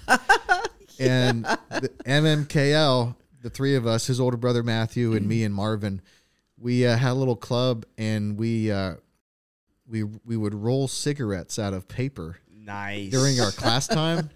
And at Mennonites break, were we went down there and smoked our hand rolled cigarettes from just paper. Nice. I still remember how it tasted. Are you serious? Yeah, just straight paper. If you take Nice. regular Dude. paper and roll it, and then light the end and smoke it, it's smoky. What do you have? Yeah. There's no tobacco in there. So there's Smoke no wagons buzz. out of Las Vegas. There's a glass for you right there, Austin. really good. Yeah, take Um, this. yeah, yeah. Take They're a this. fairly new distillery, I think, and a couple years ago I had their first bottle. It was their kind of first release, and then I was at the liquor store the other day, and they had a new line of their small batch, and it's really smooth. It's kind of on the sweeter end. I really like it. I really like it. Yeah, I like the small batch stuff. That smells nice too. So Austin came to visit me yesterday. Yeah. And is leaving tomorrow morning, and then he cut Nice. out a couple hours to go see my brother, and he's back again. So, Yeah. all right, welcome to the podcast, Yeah. Austin. Sorry for interrupting. Nope, you're good. Community, man. It's Community. so important because I think about like Carmen went out of town last week. I couldn't get off work, and just kind of like the place you go. It's weird when you're alone. Yeah. And you don't really have time to go and do things, and you've got to get stuff done. Sucks the life out of you. Yeah. So now imagine you're a loner and you're on TikTok. Your algorithm is nothing but the big thing right now is conservatives are like committing genocide on transgenders. That's like the big phrase that they're using right now. Like that's happening, like that's a real thing or something. So now think that your algorithm's that your algorithm is conservatives are trying to take people's human rights away. Think about this constant barrage of progressivism that's like probably influencing. I'm thinking of this current shooter, Yeah. but I'm just using this as an example of just a barrage of that. You think that someone's coming after you to try to kill you. You think it's a certain type of thought process, ideology that's coming after to kill you. Where do you go from there? Sure. Right? Yeah. As an isolationist, where do you go from that? I don't even know if I use that word right. I guess that's correct, isolationist. Yeah, I think the natural progression of that would be for sure. acting out For evil sure. on those Because people. I kind of feel like maybe that's a big one, because we could talk about access to guns. We could talk about, TikTok's National Shoot Up Your School Day Challenge. We could talk about video games, because I don't know what the effect. I've heard like mixed. I have heard that like there's not data showing that video games have caused shootings. And So they far, the may or recent they may studies not. haven't shown I don't that. know. Recent studies shown that there isn't a leading cause of aggression Yep. for kids from That's video what games. I thought. You could look at now at I'm movies biased. and how. Because I'm a big video game guy. Are you really? I'm a PC guy. I love. Okay. It's a art form for me. I really appreciate graphical design and stories and things like that. So I'm a big into that world. I don't play as much as I used to. Now I'm a dad and have a real big boy job and all that kind of stuff. So, but I'm kind of biased. But movies, I don't know what kind of effect movies have on. Like video games and movies were things like that. I don't know if you heard some of this, Austin, but I heard more like 10, 15 years ago in our circles. Like it was just more like, I don't know, maybe even 20 years ago, like, hey, that's going to lead to bad ends and stuff like that. And maybe it does some. Yeah, I don't know. maybe. But your point is the data isn't really rolling that out. yeah, But the narrative, I do wonder what kind of damage the narrative has done, because there does seem to be a real narrative, at least from the far left, at least in the transgender community, that somehow the Christian right is out to exterminate us. yeah, And I think the one thing that I would just want them to know that, well, first of all, I'm sure a lot of them have gotten mistreated. I mean, let's be honest. yeah, I mean, I'm dude, sure. 20, they got 20 bullied. years ago, it was not easy even to be gay, in certain circles. yeah. Well, in certain circles, it probably is still not. and so and transgender is like, another notch beyond that. And really. how much it's ramped up in the last 5 years. Sure. So like I'm sure a lot of people got mistreated, and that's really, really unfortunate. But, our belief system, because we all share it here, and so we all know, like, our belief system doesn't allow for, like, outward violence like that. There's no place for that. No. There's a place for disagreement. Yes. There's a place for speaking the truth in love. Mm-hmm. There's a place for love. But there's no place for taking someone's life. No. There's no place for violence against another human. Like, the very core of our belief system, it doesn't allow for that. Mm-hmm. It's like it's built on the exact opposite. Absolutely. And so I'd want them to know that. I'd want them to know that. Like, whatever they think of us as Christians, if they're thinking that we're out to, like, end lives and take lives, it's not. And if there is anyone out there that is about that, it's not because they're too saturated in the Christian belief. Yeah. It's because there's a problem. They have some kind of they're issue. A little off, and they're saying that they are, but they're kind of missing the mark. And I contrast that to, some of the stuff that I saw on, like, Libs of TikTok it's like, man, there's some of those people that are actually calling for violence. It's like, man, I thought the far left here was actually for love, but you're calling for violence. Yeah, I just followed you recently on Twitter. I'm not on Twitter much, but I have a Twitter account. You followed me back. I did? And, and I was telling somebody this the other day, I specifically follow pretty much only political accounts on Twitter. That's usually the only reason I use Twitter. I get saturation of both far left extreme, far right extreme, somewhere in the middle, and somewhere through all that garbage, you can find some truth, right? Yeah. Mm-hmm. So you just got to sift through it all. It's like swimming in that giant trash pile out in the middle of the ocean and just trying to find clean water, right? That's exactly what it is. Yeah. And so you're out there moving plastic straws and McDonald's bags. That's why I mostly swim elsewhere. Yeah. I don't swim in the trash piles in the ocean anymore. That's why I'm not on Twitter much. But I love it, though, right? Because I think it really shows the actual nature of where people are at in this country. And so... But I don't think it does. Well, okay, let's not. Fair. Can we come back to that? Yeah, we'll come back to that because I do agree. I think I know what you're going to say. Yeah. Don't take that for 100% what I was saying. Yeah. To that extreme, but I do see on the far left, they're calling for, like, real violence, like actual violence, and I don't see that as much on the right as I do on the far right as I do on the far left. The far right's position that they take that I've seen.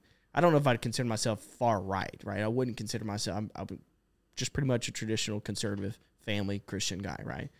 Which I don't know. Some people probably would consider that far right. Yeah. But it's alt-right, baby. Right? Amen. Yeah. But the posture that I see most... Bro, you had that teed up quick, man. I know. Sounds like you heard that before and ready for it. Yeah. Yeah, you got to as a cop, Kobe, man. do you mind shutting that door? I think we're okay. It's a little chilly. I was about to say, you kind of have to as a cop. Just the things that get hurled at you got to have quick comebacks because you got to have them ready. But the posture that I see come a lot from these crazy far-right people is not intentionally going out to seek violence, but if you come to me and seek violence, you're not going to make it out of this. Mm-hmm. So that's the posture I see come from the right side is if you come this route, you're going to be met with violence. Yeah. We're not going to do violence against you. Mm-hmm. Yeah. But what I see on the far left is go get your weapons, train, and let's go. Do violence on these people because they're trying to kill you. That's the difference that I see is not that both sides aren't capable of violence, but the other side's like, look, if you come that route, I will meet you with that same force. And you probably aren't going to win that one. That's right. But the left is like, we're coming for you. Yes. That's what I see on these both extremes. It's pretty wild, some of the stuff I've seen from the transgender community. But another interesting thing I've seen is from the moderate lefts and a little further left. I wouldn't say far extreme progressives because there is a difference between traditional liberalism and I think progressivism. I have some friends who fall under the traditional liberalism. Tim Pool's I really like his podcast. We disagree on a lot. I see some clips of his on YouTube. I don't know that much about him. Yeah. We disagree on quite a bit of stuff, but he's a traditional liberal. He's oh really? He's a pretty cool dude. He's got some good takes, good points. Oh, that's funny because I thought he was kind of from the right. That's the point, right? Cool. That's how far things have shifted. right? He's a traditional liberal, but people paint him as a right winger and as an alt rightist, but he's not. He's far from it. But I forgot what I was saying. Oh, so in the kind of like the moderate left circles of the LGBTQ community, I've actually seen this resurgence of people who are calling themselves the LGB community, and they're separating the trans queer plus, and they're removing that, and they're saying we don't want anything to do with that. Really? Because the remarks that they're making, they're saying we work too hard to get to where we're at for you to come across and start calling for violence and start acting like this and making us look like we're partaking in that, because we are not partaking in that. Well, and that's the thing I was going to say too, is, you know, how I was just saying, look, what I would like people to know that feel like the Christian people are out for their demise or whatever, is like, hey, that's actually not the case. That's not what our belief system is built on. They would probably also be quick to point out, hey, some of these people on the libs of TikTok or whatever, some of these people that you're saying are talking about all this violence and extremism or whatever, they're the far exception, not the rule. And they don't really accurately portray our belief system and our values either. They would probably say that. So I just wanted to say that in their defense. I would hope. That is my guess. But to be fair, the problem with that is the amount of different people that I say seeing that or saying that, the transgender community alone is not very big. Sure. So the amount of people that I see like being proponents for acting out violence is a lot. So like, what's the percentage of that community? Yeah, I don't know. Because it's not a big community. I don't know. But I think this is an important point. I don't know. Maybe I'm wrong here, but I genuinely feel like Twitter is a gross misrepresentation of our society. That's how I feel. Social media in general. I feel like social media in general is because you know how stuff just gets amplified on there, and how many times are you out and about and someone walks up to you, treats you poorly, like almost never. I feel like I'm the wrong yells person at you. that. You. I feel like I'm the wrong person. Yeah, you're wearing it's kind of like 5 days a week. Yeah, 5 days a week that happens. But even I was hearing Jordan Peterson talk about this, and now let me just say I love that man. Yeah, I think he's a modern. He's got a bead on something. Yeah, he was saying that, you know, people talk about how everyone hates him, and he's like, yeah, online a lot of people do hate him. He gets that a lot. In real life, almost never. Yeah, really, he said almost never. He said he'll get if he's out and about, he'll get like 4 to 7 people approaching him per hour. Yeah. Extremely. And this is public, right? This is public. Not at an event or anything like just that. Just out and about, walking down the street, whatever. Yeah, an event, they're lined up, you know. Just out and about, 4 to 7 people per hour, and almost never does someone come up and cause a confrontation. Yeah. Or even have any negative thing to say to him in person. See, that's exactly really what, like, I just think that right on, like, what we see on social media is not a true representation of what's happening. I don't think it is at all. Because the way that he's portrayed is that he's this divisive, polarizing person who has, like, he's actually really smart dude. Like, he's not dumb. Yep. But, like, all I see on social media is that he makes everyone mad, kind of a thing. Yeah. Well, he does piss some people off. I'm sure he does, but, like, it's amplified. I think with social media, you know, you have one person say something, you say it really like energetically, or like you make it like hyperbulous or whatever. You make it like over the top, and then, you know, 150,000 people like it or whatever. Yeah. You know, and that's like, oh, that's representing 150,000 opinions. No, it's not. Yeah. You know? So I agree that social media is not a good representation of society. That's why I'm a phone call guy.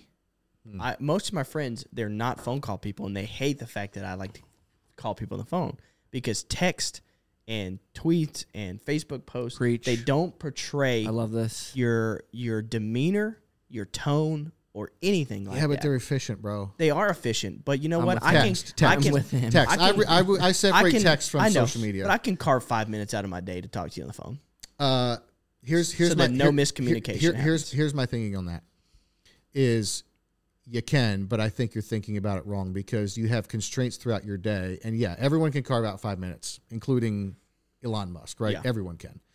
But if you're going to carve that out, you're going to have certain constraints. Here's the example I would think about this is a couple weeks ago, we were out in the sauna, Marianne and I, and she had sold something on Facebook Marketplace, and they were coming to pick it up.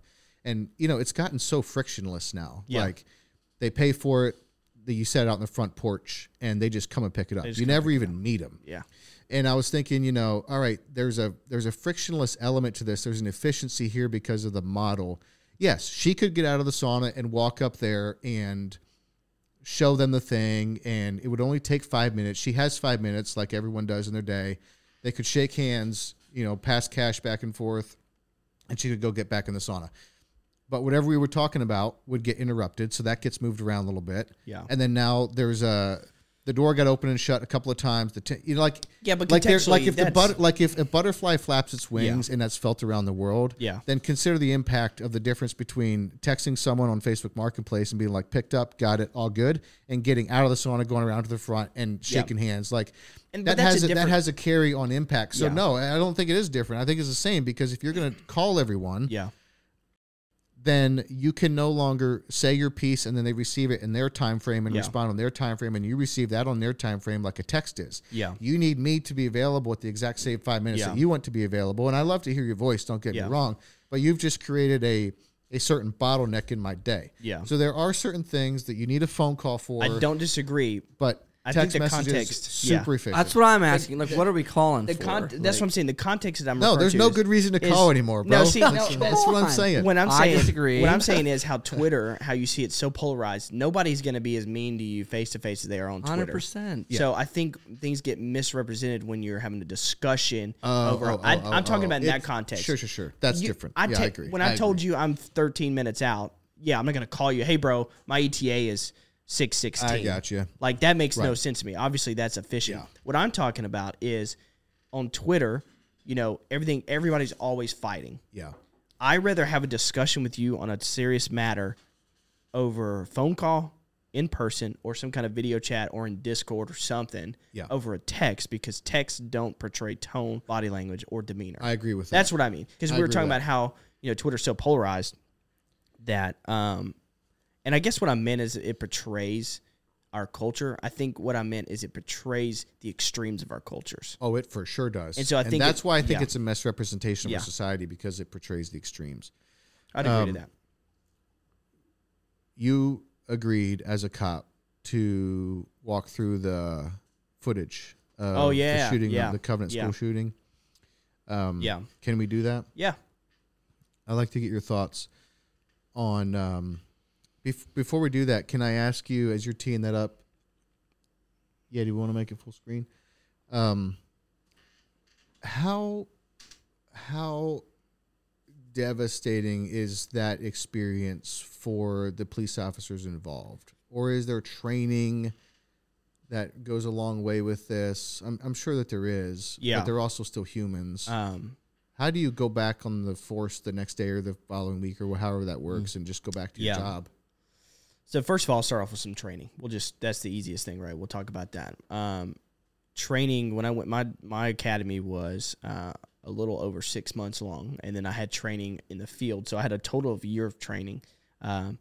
For us, we had a whole full 40-hour week of active killer aggression, like room clearing. We even had sim rounds. We did the whole shebang. Like, we went full out. So my department personally got a ton of training. So that's how, one of the things, and you'll see in the video, which is it's amazing what they did. It's an unfortunate situation. It's a terrible situation, but the response was, I don't know if you could have done it better. I really don't know. When you train, and that's what I was saying about, on Sundays, we go and do room clearing as a detail.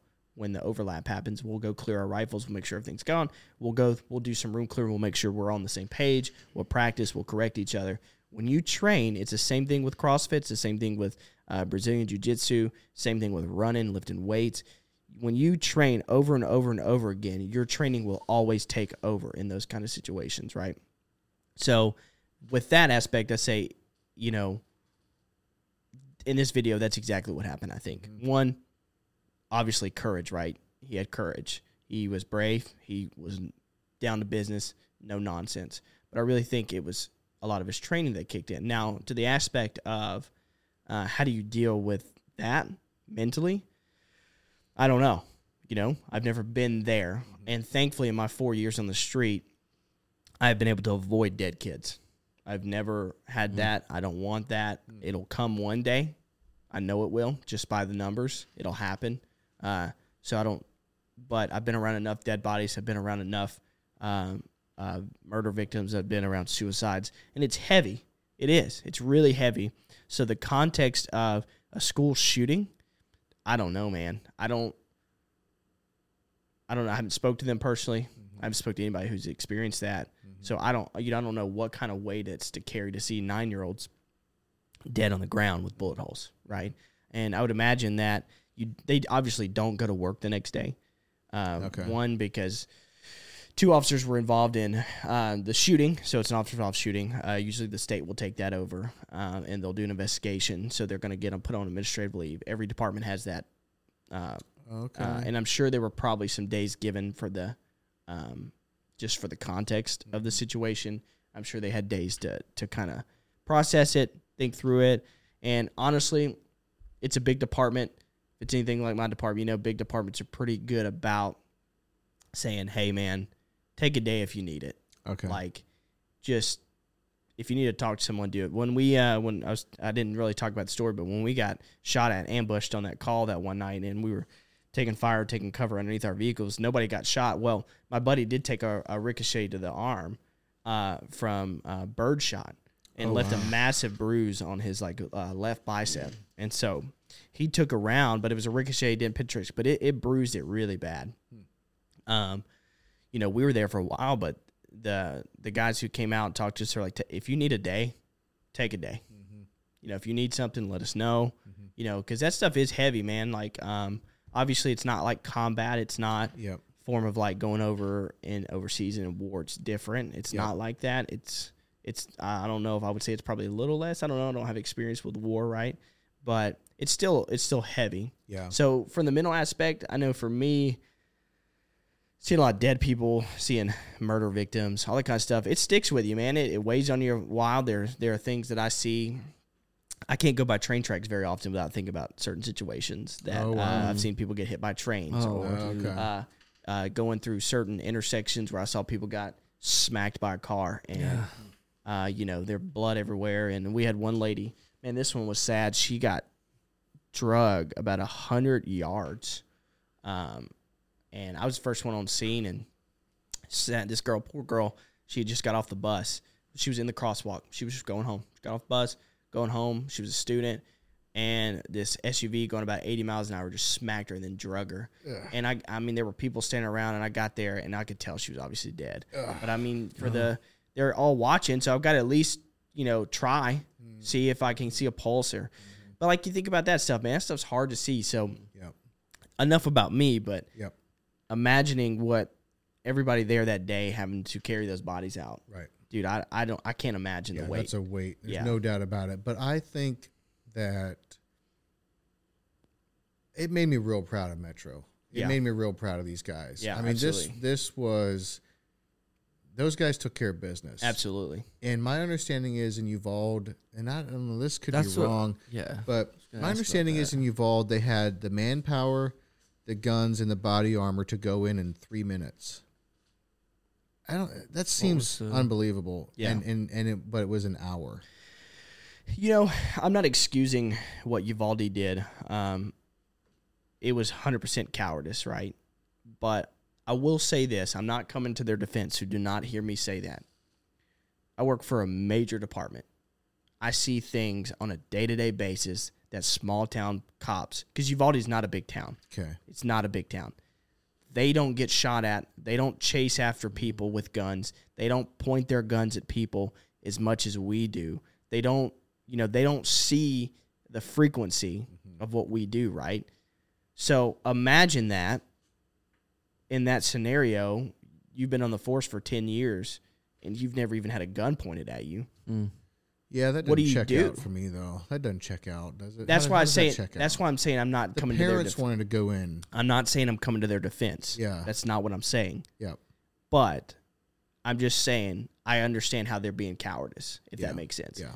Because I want to clarify, like, I'm not defending them because what they did was absolutely atrocious. But it could have been different if they were a big city and maybe had I don't more know. experience. I don't know. Sure, I'm just saying that as a thought, yeah, right? Yeah. I'm looking at it from that perspective. Yep.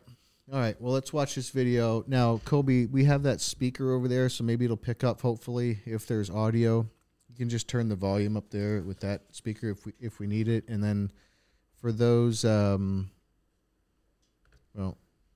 I guess we're recording it. Okay. All right. Cool. All right. Let's play it.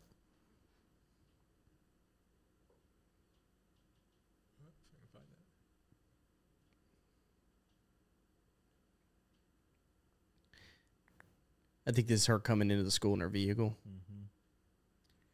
Hey, I think I heard she was sitting in her car for 20 minutes. Is that right? That I don't know. Okay. Maybe that's not right. I mean, possible.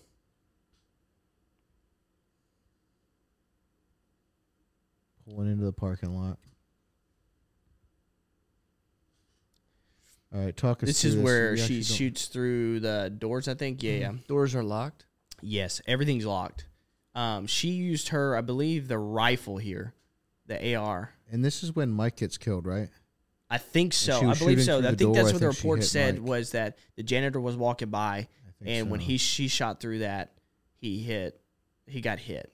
See, here she's using the AR. That's an AR. Okay. She's in the hallway. Yeah. And now she switched to the Keltec, Okay. which is kind of weird. That's the thing I was There's the talking about. church How do you office classify door. as, what do you classify that as, a pistol or a rifle? I don't know, honestly. The Caltech? Yeah, the Keltec 2000. It's a terrible gun. Oh, really? Yeah, it's awful. So now she's going into the church office. We're just walking around looking, holding a gun up, comes back out, looks left, goes right.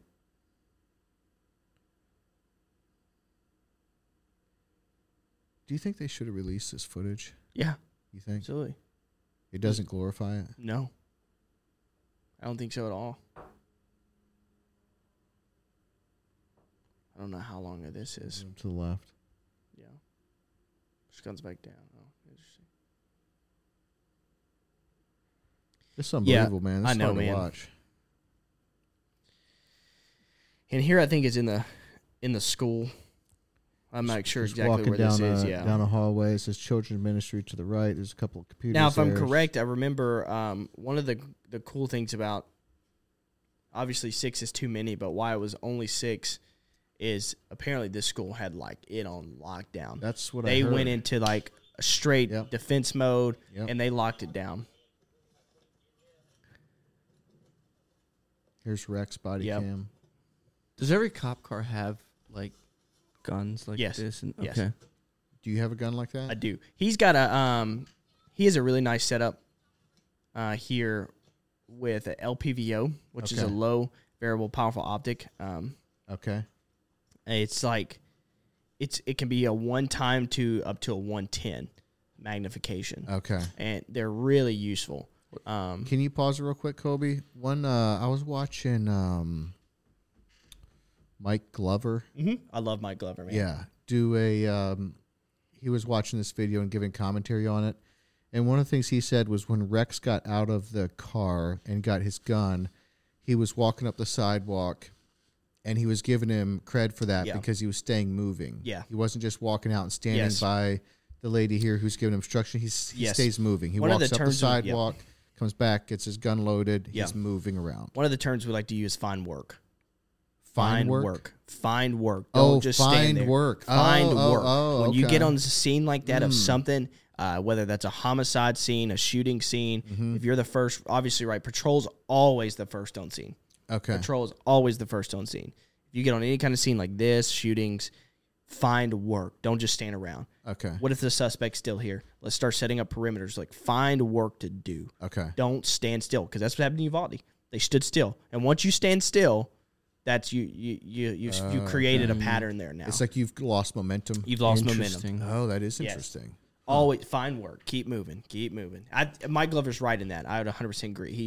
He's stay moving. Find work to do because you have work to do. Yeah. Right. Yep. And so. Yep. Okay. And pause it real quick. I want to say I've watched this video like a dozen times. I want to just like recognize the workers here, how calm they were, how clear they were. They said what they have. I think she says All the students are on lockdown. We can't find 2, is what she says. So she gives information. Guy right here on the door, he's getting keys. So he's trying to find the key to give Rex to get into that door. So, like, props on them, efficient, calm, clear information, give them what they need to get in there to get what they got to do. So all the teachers had done head counts and were talking to each other? Yeah, it appears to be that way. I don't know for sure, but it 100% appears that way because she's giving out information to him. She's like, look, school's on lockdown. We can't find 2 kids. Yeah, okay. So...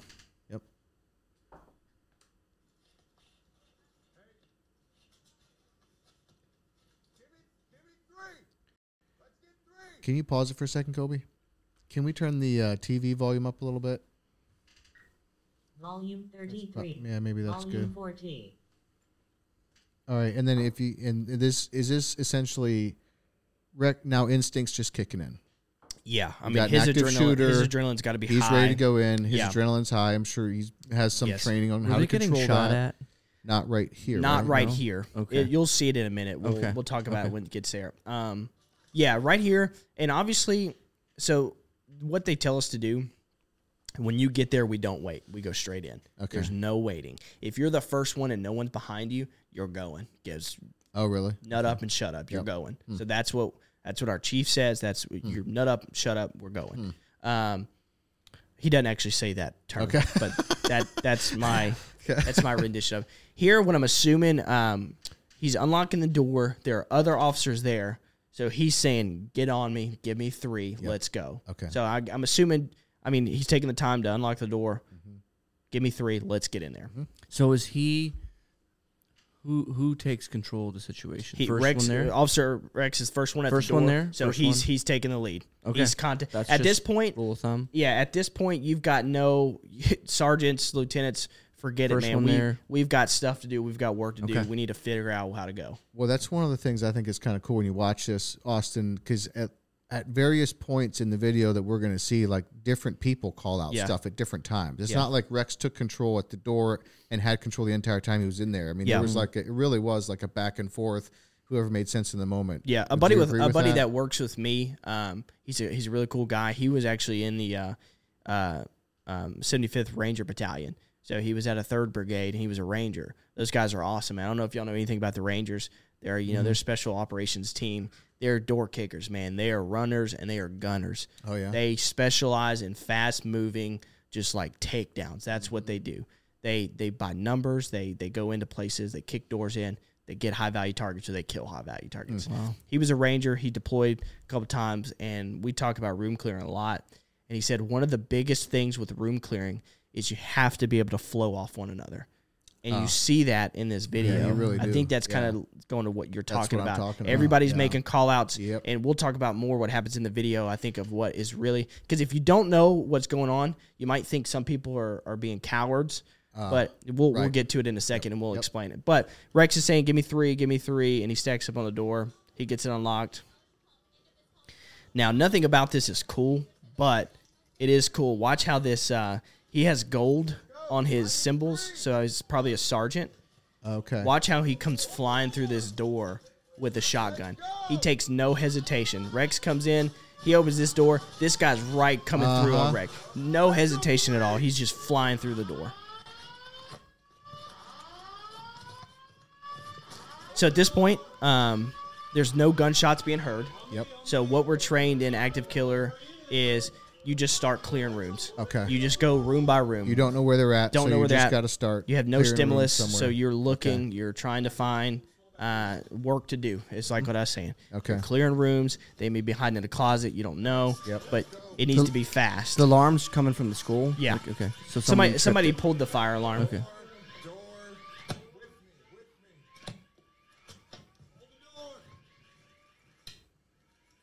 Did he just switch his safety off? I didn't see it. Back it up.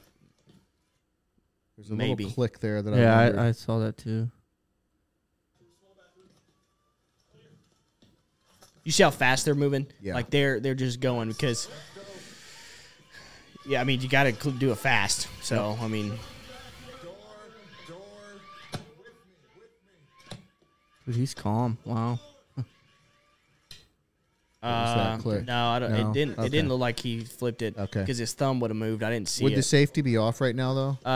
No, it'd be on. It'd be on. Yeah, we can talk about that in a minute. And you'll see. And Dang, you'll man, see you it in have the the video. safety on right now? You'll see the video. I'll show you. All right, so now they come to a big corridor. Yep. So he's telling people to cover left. So he's like, all right, I'm going to go right. Okay. And I think at this point he kind of goes by himself because other people are carrying left. That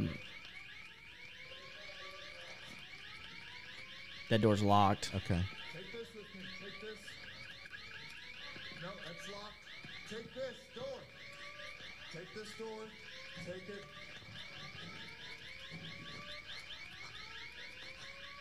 And I think that's where you start hearing the gunshots. Rex is by himself, and he starts hearing the gunshots himself, and then he runs. And you'll see that they start bypassing doors. Uh-huh. They forget about it. Because once you start hearing the threat, that's where you go. You go straight there. So right here, Yep. I'm going to pause it. I think people could probably misconstrue what he's doing. Mm-hmm. He's telling them to go in front of him. Well, both of them have rifles. Mm-hmm. You always want to have your rifles up front. You basically want to lead with your best guns, right? You want to lead with Whatever your best that guns, is. man. Okay. Yeah, and you'll see a little bit more of that here in just a second. Mm-hmm. And then you can go ahead. Sorry, I just wanted to. I think he's smart to do that. Put the rifles up front. Absolutely. So you see all those rooms are open and they're just running. He sees, they hear the gunshots to the right. Now, this officer here will say, he says LPVO up front. Yep. So he pushes the rifle up front with LPVO. He slices his corner here, sees the threat, puts the threat down. Then he turns the safety off right there. Or on, sorry.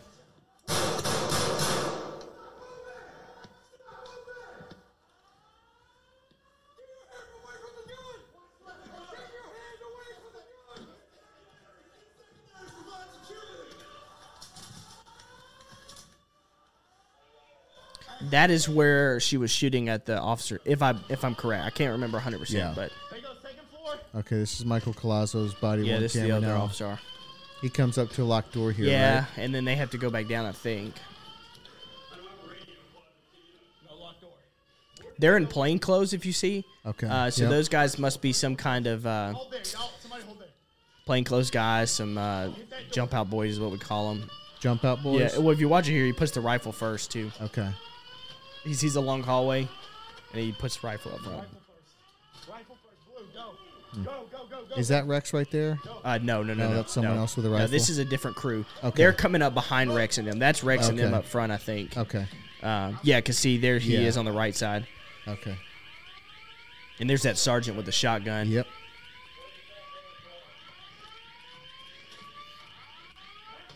See, this is prior to hearing gunshots.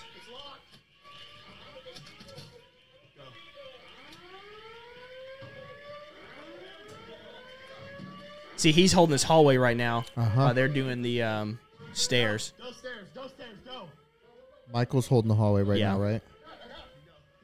And this is where I think they start hearing gunshots.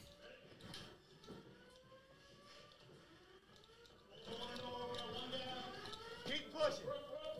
Go. Shots fired, move.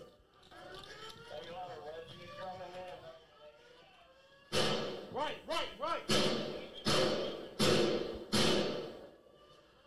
Yeah, it's so loud, dude. Push an LPVO. Go right.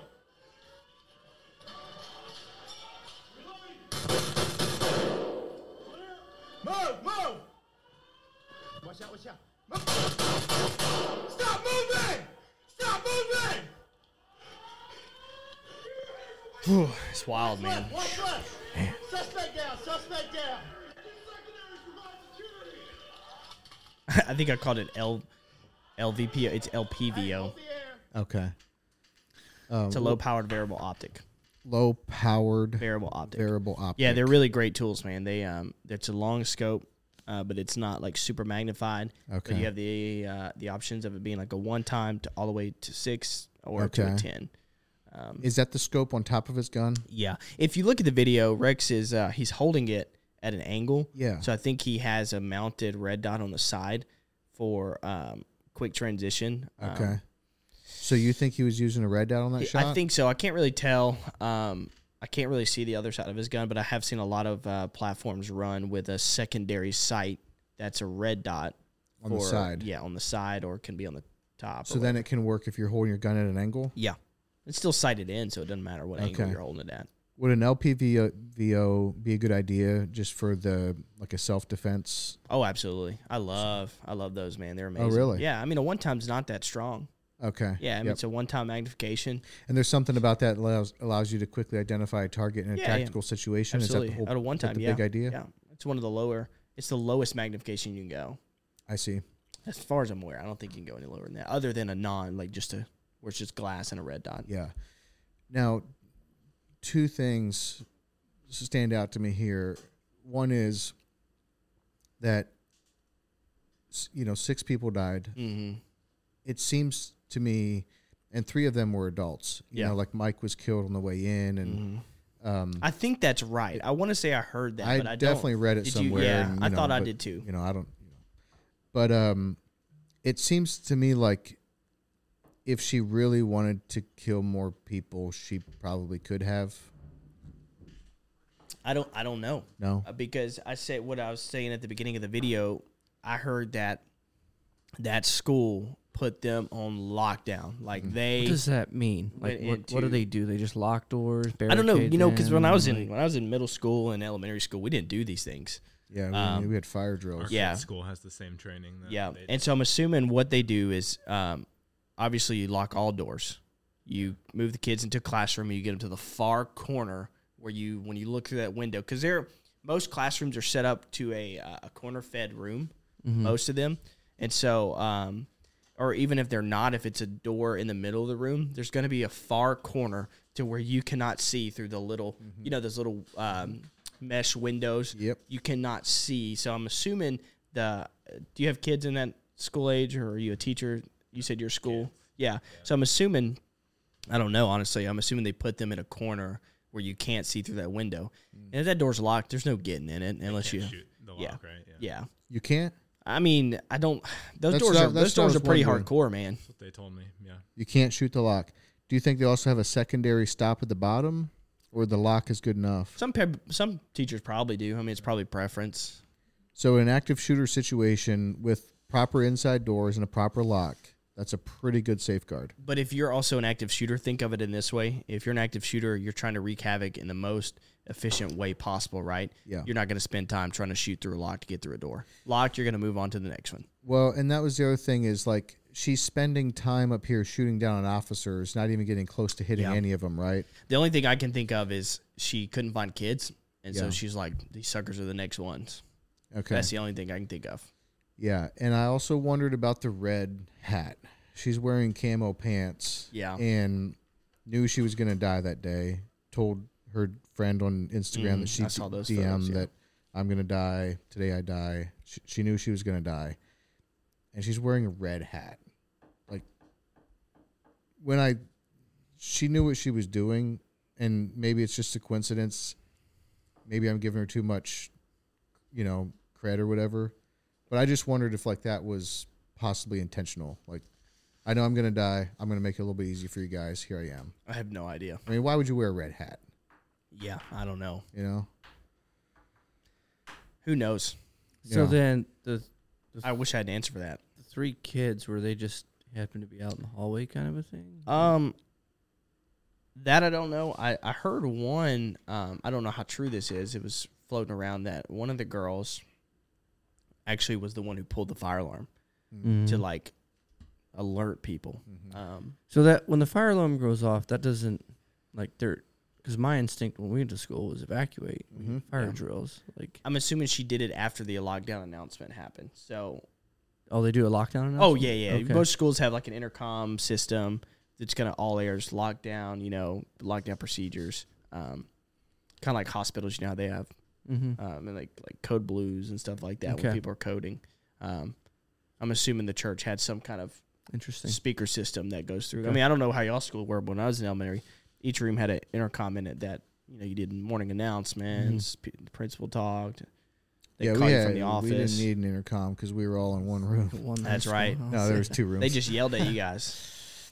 Yeah, that's right. And, Yeah, hey! yeah. They didn't even have to yell at us. They could just talk in normal tones and everyone would hear it. Well, that's right. I forgot. You guys, well, Yeah, my small school had intercoms through all the rooms. They could call you from the office to that room. And, I'm assuming that's what, it's a nice building. So I'm assuming it's got to have some kind of, Yeah. but. Yeah, I had heard that one of the girls had pulled the fire alarm. Then I also heard that Audrey pulled the fire alarm. But so I don't know. That's why I said I don't know if it's true. Yeah. I don't know why those kids were in the hallway. I don't know. The other thing we were talking about, things at play that cause some of these shootings and stuff, And my understanding is that there are protocols for media around some of this stuff and some do's and don'ts. Like, for example, the media has some real specific, like, standard operating procedures around, say, celebrity suicides. Mm-hmm. And there's some data and some, I guess, best practices around, like, celebrity suicides and how the media, there's clear steps, there's clear do's and don'ts around celebrity suicides. They specifically talk about them in a certain way or don't give certain details so that they don't glorify it and cause sort of more people to do it. And they also have the same data around, like, school shootings and mass shootings. And some of the stuff that they say that you don't want to do is to give too much detail on, like, what the shooter's wearing and their outfit, and you don't want to, like, call them by name that much and, like, that type of thing, as not to over glorify it. I don't know how much that stuff helps or hurts, but I mean, I don't think the news media followed those protocols at all. I don't in this know situation. how that does either. I know a lot of people who argue against releasing any of that for not to inspire. Because supposedly I read an article that said that she took after other mass shooters. Oh, yeah. So, I mean, if that's true, I mean, obviously there's some kind of indication that she's following in those steps, right? So she's taking notes and all that kind of stuff. Yep. So if you would have prevented the release of manifestos, pictures, persons' names, et cetera, kits, what they're wearing, what they're using, how much of influence would less info to go on. Less info, less planning. Yeah. Maybe, I don't know. This is all theory, right? If you don't release that stuff, maybe she would just show up with a pistol instead of a Kel-Tec and a AR and then another pistol, because she also had a pistol on her. But do we know much about her motive yet? Does more come out on that? No, not that I know of. They still haven't released a manifesto. I know the FBI has it, TBI has it, and I think Metro Nashville has it. I see. Yeah. But she did go here to school for a little bit, right? Supposedly, yeah. That's what they say. When I heard about this shooting, it sounds crazy. But when I heard about it, in the area that it was, in the school that it was, I said, literally in my mind, I said, I guarantee it's going to be some sort of transgender person.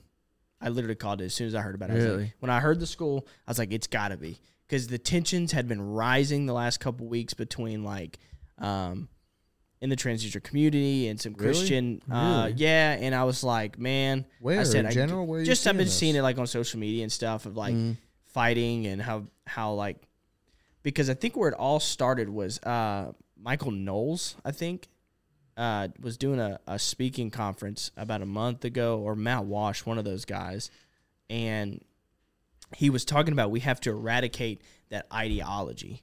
He was talking about transgender ideology. And, Michael Knowles, I think, calls himself Christian, and Matt Walsh calls himself Christian. He's Catholic. And they were talking about eradicating the thoughts of being able to be transgender and like that ideology. And apparently they were taking it as, they want to eradicate us as people. I see. They want to kill us. And so I knew the tension had been high. And my first thought when I heard about this shooting, I was like, dude, I said, I bet it's going to have something to do with she's going to either be transgender or something or LGBT group. Wow. I had that feeling, and I was right. I turned out to be right, but I'm not right a lot, but I was right about that one. Yeah.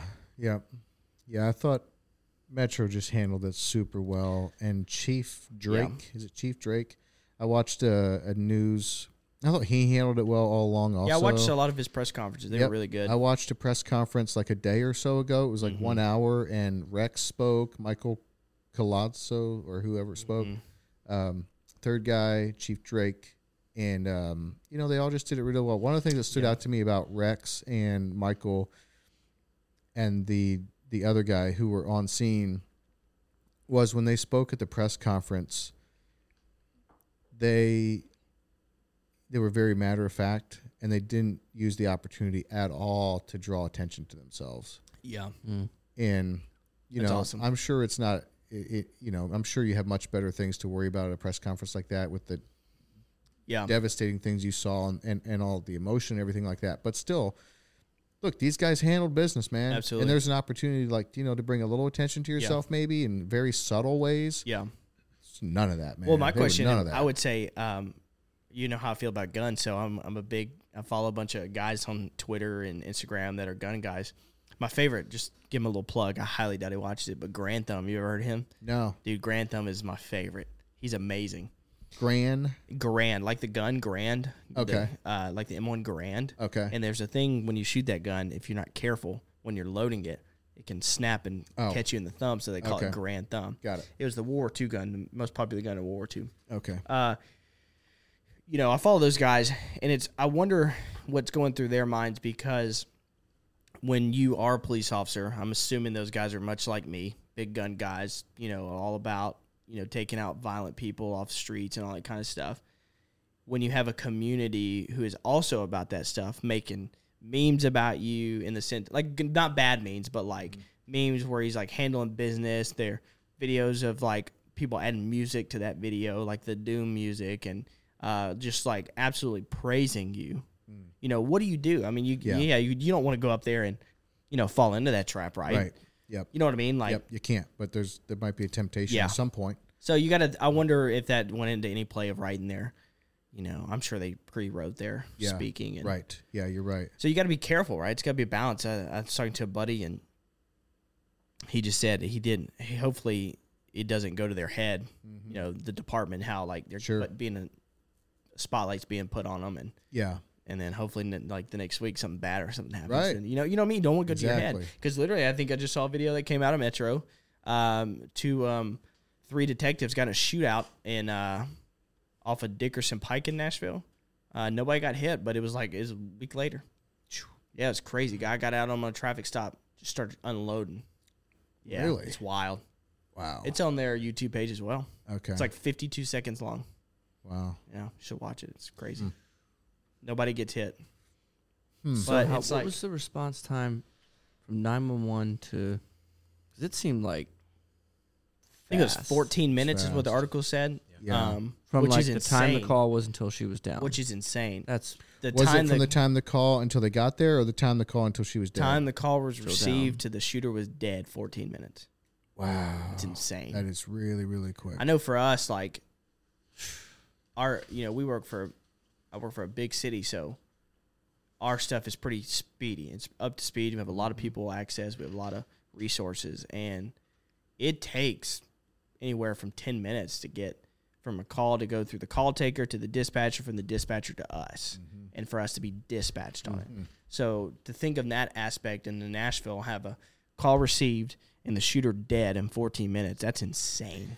Can I ask you this? Because two of those guys at the press conference mentioned putting it into their GPS. Rex was somewhere that day he wasn't supposed to be. Yeah. He said in this press conference I think he said he could count on his hand or both of his hands like the amount of times he was in that part of town. He wasn't where he was supposed to be.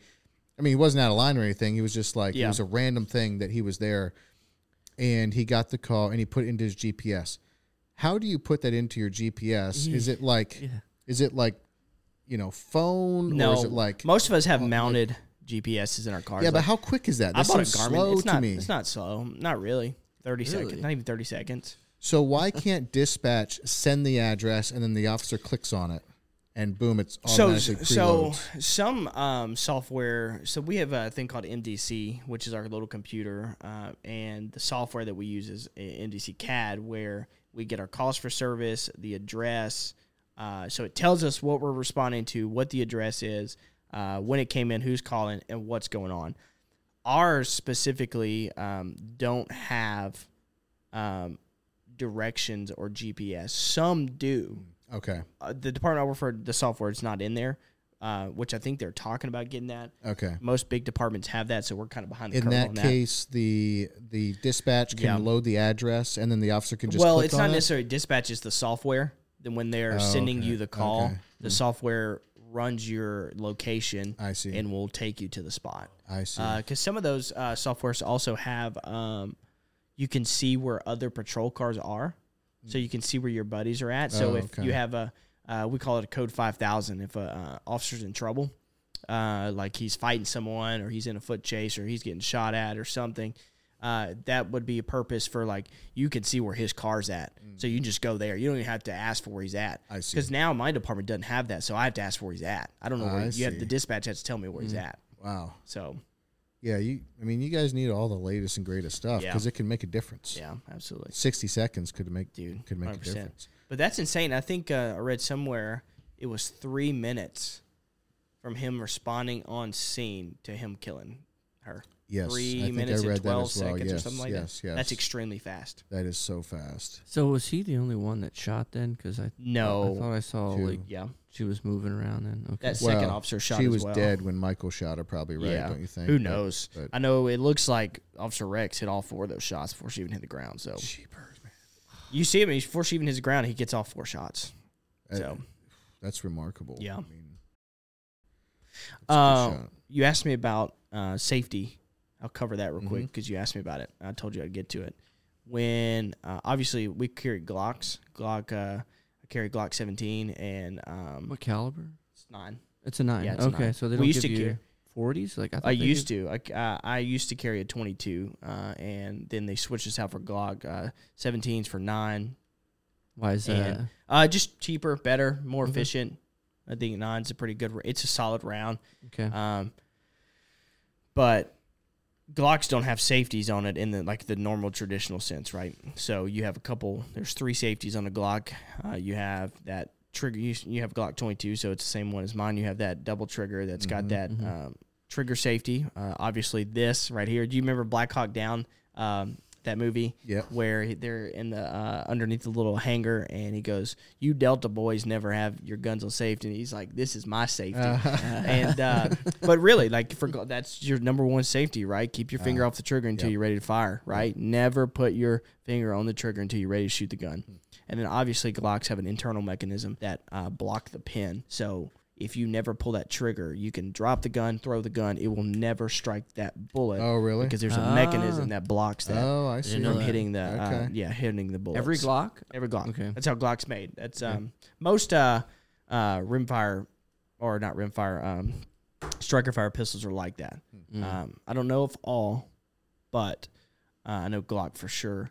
So when I went through the patrol rifle class to get certified to carry a rifle, one of the things they teach you is to always keep it on safe until you're ready to fire. So you Okay. train like that. So you don't have a negligent discharge. It's not like a pistol, right? You pull that trigger, it's shooting. So, and there's, I think one of the things, I could be wrong, I'm not 100% sure, but I said that I think they were talking about how a statistic is a rifle is more likely to have a negligent discharge than a pistol really? is. I Interesting. think. I could be Okay. making that up. I don't know. But one of the things we do, we train, and is, you're searching, you've got your gun up, you're not, if you're not ready to fire, so it's on safe. But as soon as you're ready to fire, safety off, fire, you shoot, safety back on immediately. Yeah. So when do you think Rex turned his safety off on that? Probably when he was, I didn't see it in the video, but I'm assuming when he heard the gunshots and he was slicing his corner, I'm assuming he took it off then. Okay. Because he knows the threat's right there. Yeah. The guns, obviously the shots are coming from right there. So I'm just thinking here, I'm not saying this is what was going through his head, but in my head, I'm thinking, okay, safety off. I'm clear in this corner. Shots are coming from there. I'm going to take it off because if she's looking at me, Right. I need to have her ready to go. Yeah. And it's shot, and then I think it's like 2 seconds later, he flips it back on. I see. So great discipline, great safety control, great rifle manipulation. It was So like training just 100%, kicks dude. in. I mean, just people don't just understand how important training is. And I will talk. I hate that we didn't really get to talk about policing super much today, but I am a big Well, you're proponent. not going anywhere, I know. right? Yeah, I'm not going anywhere. We can have you back on sometime. Yeah. I liked the realtor. Finally got your one-on-one, then Austin walked in on that's you. great. I liked the... Give me BS about, where's my one-on-one? No, I'm just harassing you. Because you've been on here with Alan a few times, right? I do like the realtor-cop duo. It's kind of nice. Oh, yeah, no doubt. Yeah. Well, hey, we got it again. He's a is he realtor. Yeah. Dude, Absolutely. I can't get away from realtors, man. No, you can't. But, I'm a huge proponent of having a really high standard for policing. Mm-hmm. And what I mean by that is you want your cream of the crop is what they say in the South, right? You want your best of the best. You want people who are seen high standing in your communities. You want people who are physically fit. You want people who are sound of mind, who are trained up bull, who can talk to people. And, if my department said we want to put you through 2 years of training before you can hit the streets, I'd be like, let's do it. Yep. I'd have been okay with that because people who want to be cops would be okay with that. Yeah. And the cops that I work with and almost everybody on the department, I work with a great group of guys. I mean, we get after it. It's a really good group. All of us always want more training. We want to go do that kind of stuff. We want to go shoot. We want to go room clearing. We want to go train. We want to go work out. We want to go run. We want to get fit, Shoot, I'm down 10 pounds the last couple months, which I'm stoked about. And, let's go, bro. Dude, awesome. I mean, like, it's great, man. And all the cops that I know want to do better. Yep. And I think through 2020 and 2021, one of the weird things I've seen is nobody wants to be a cop. They're having a hard time getting recruitment, and so they're lowering standards. And you lower standards, you get stuff like what happened in Memphis, right? Yeah. That's what happens. Yeah. You get stuff like that. You get like, unjustified shootings. You get all sorts of stuff. Yeah. Yeah, we need more time because I never heard much more about that Memphis thing. It seems strange to me that that one hit home a little bit because I had Tony Shepard. I love Tony, man.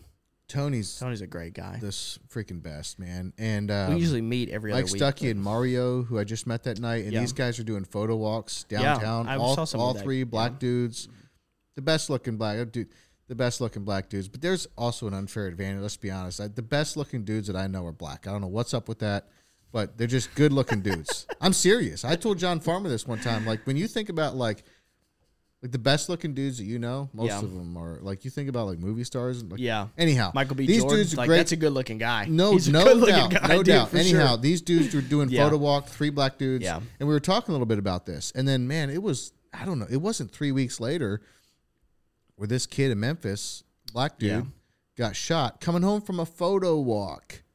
He can get shot. He got beat. You're right. Just beat. Yeah. Killed. Yeah. By police officers. And I didn't hear much more about it. Well, almost all of the cops were also black. Is that why? It didn't really fit like the narrative? I don't think there's probably a lot to do with it. They say there was this one guy in there that was white, but I don't think there was a single white guy in that whole interaction that I'm aware of. Do you think that's why we didn't hear more about that? I don't know. I don't want to speculate. I don't want to, but I'll tell you this: what's really weird about this is I remember. I think maybe it has something to do with it, and I'll tell you why. Because there was also something going on in Atlanta that same week. That cop got shot by those Antifa, those idiots out there. Gosh, what a stupid group of people, Antifa. What a stupid group of people. I will publicly say that. I thought it was Antifa. Whatever their dumb name is. I don't care. I don't care. I really could care less. Okay. Well, they have this they set up this property on like state grounds. Yeah, so they're training, right? They're like illegally there.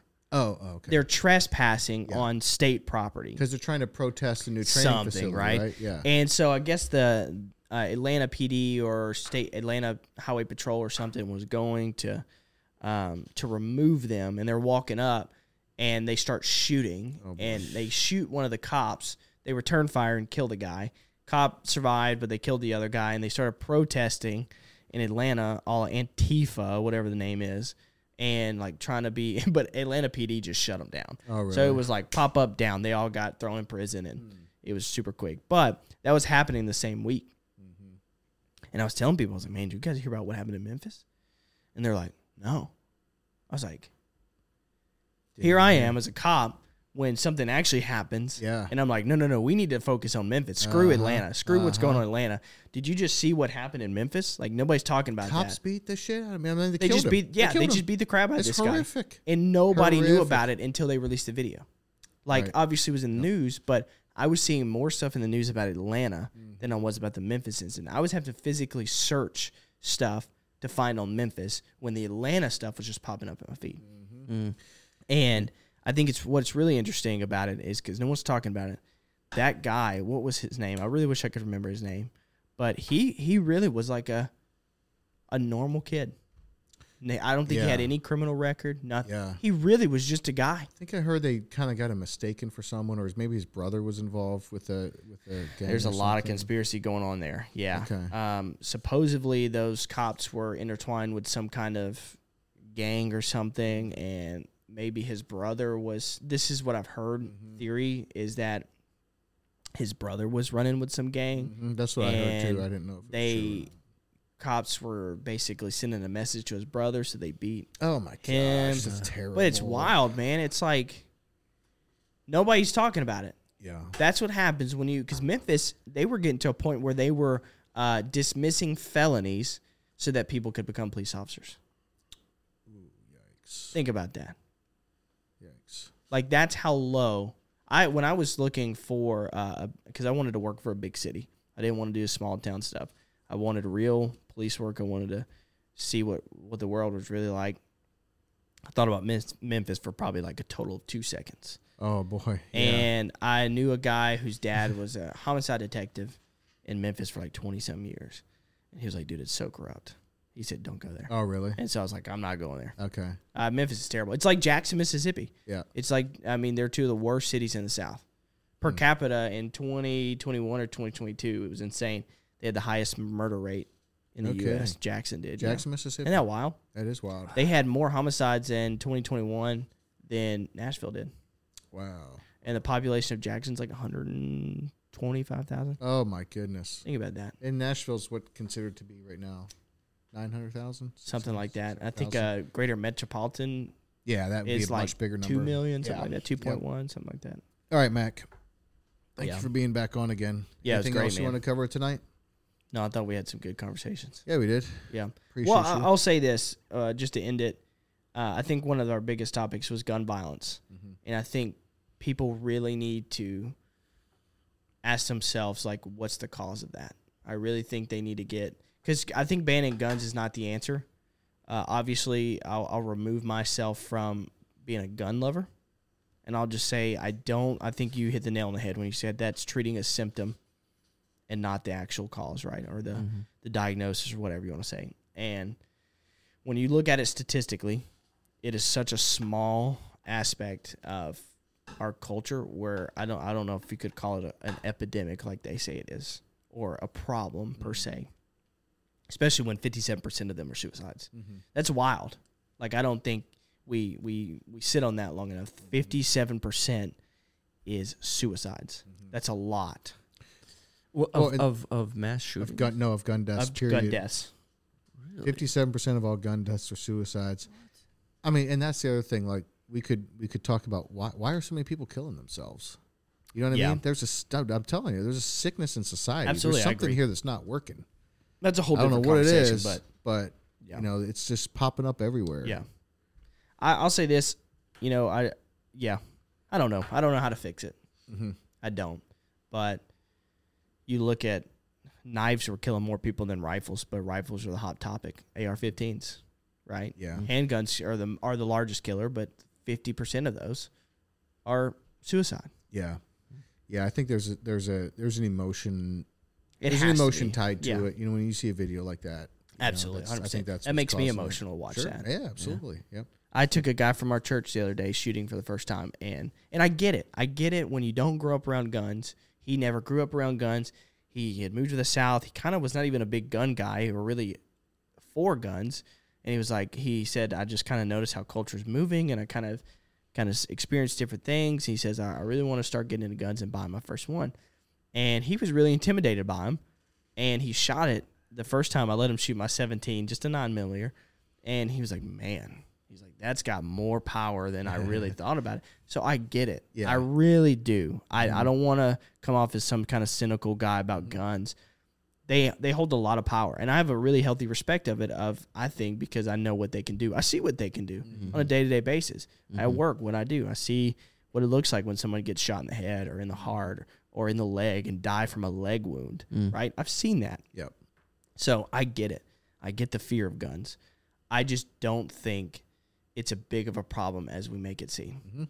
So, Yep. One thing I noticed last week was, when it happened on Monday and Tuesday and Wednesday into Thursday even, it was like it took a couple of days for some of it to turn maybe a little bit political, like people in other parts of the world or other parts of the country. It did take a few days. It took a couple of days, but one of the things I noticed, this was the closest I've ever been to a school shooting by far. Same. Me too.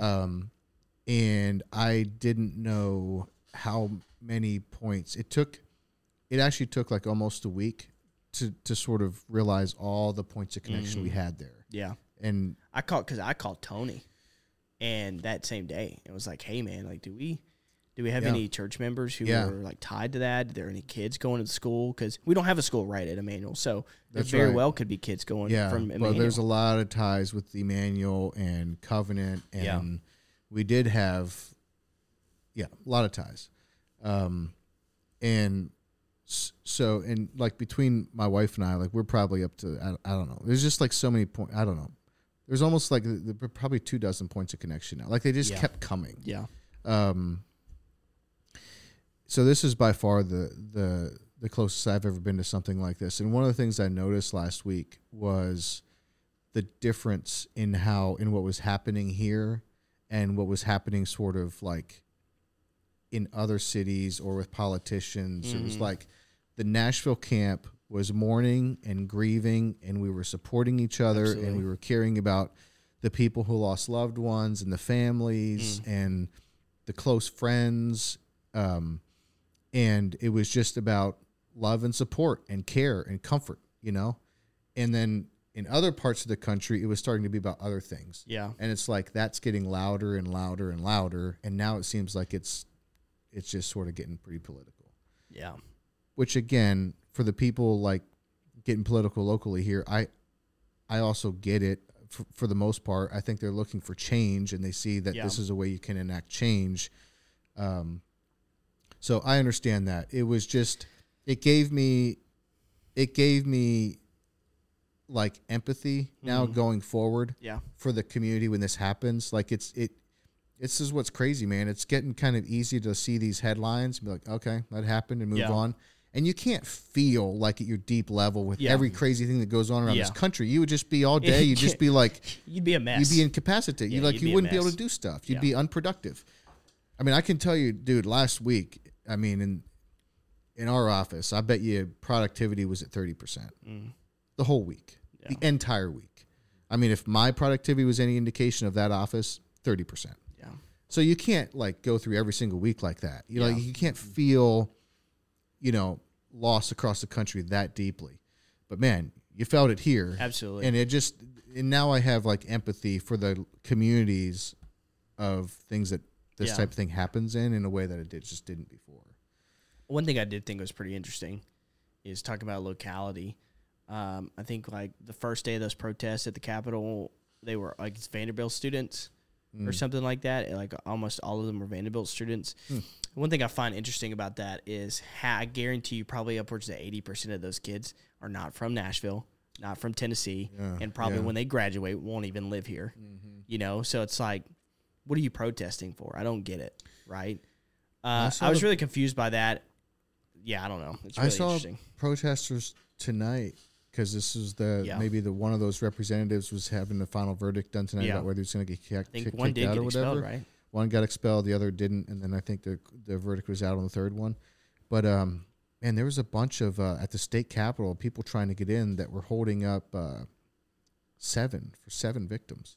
They're counting the shooter. Yeah, isn't that crazy? That's crazy. Think about that. That's crazy. The amount of sympathy that I've seen for that shooter makes me want to just like, I don't even know, dude. I can't believe the amount of. Let's think about just the White House for a minute. Let's just think about the highest power in the U.S. 6 Christians were murdered. Most likely, we don't know. Most likely because they were Christians. We're just going to assume that. I'm going out on a limb. And the first thing that comes out of the White House's mouth and all week that week was, we stand with our transgender community. Mm-hmm. They're the ones who are being victimized. Mm-hmm. All week. All week. Yeah. All week. Mm-hmm.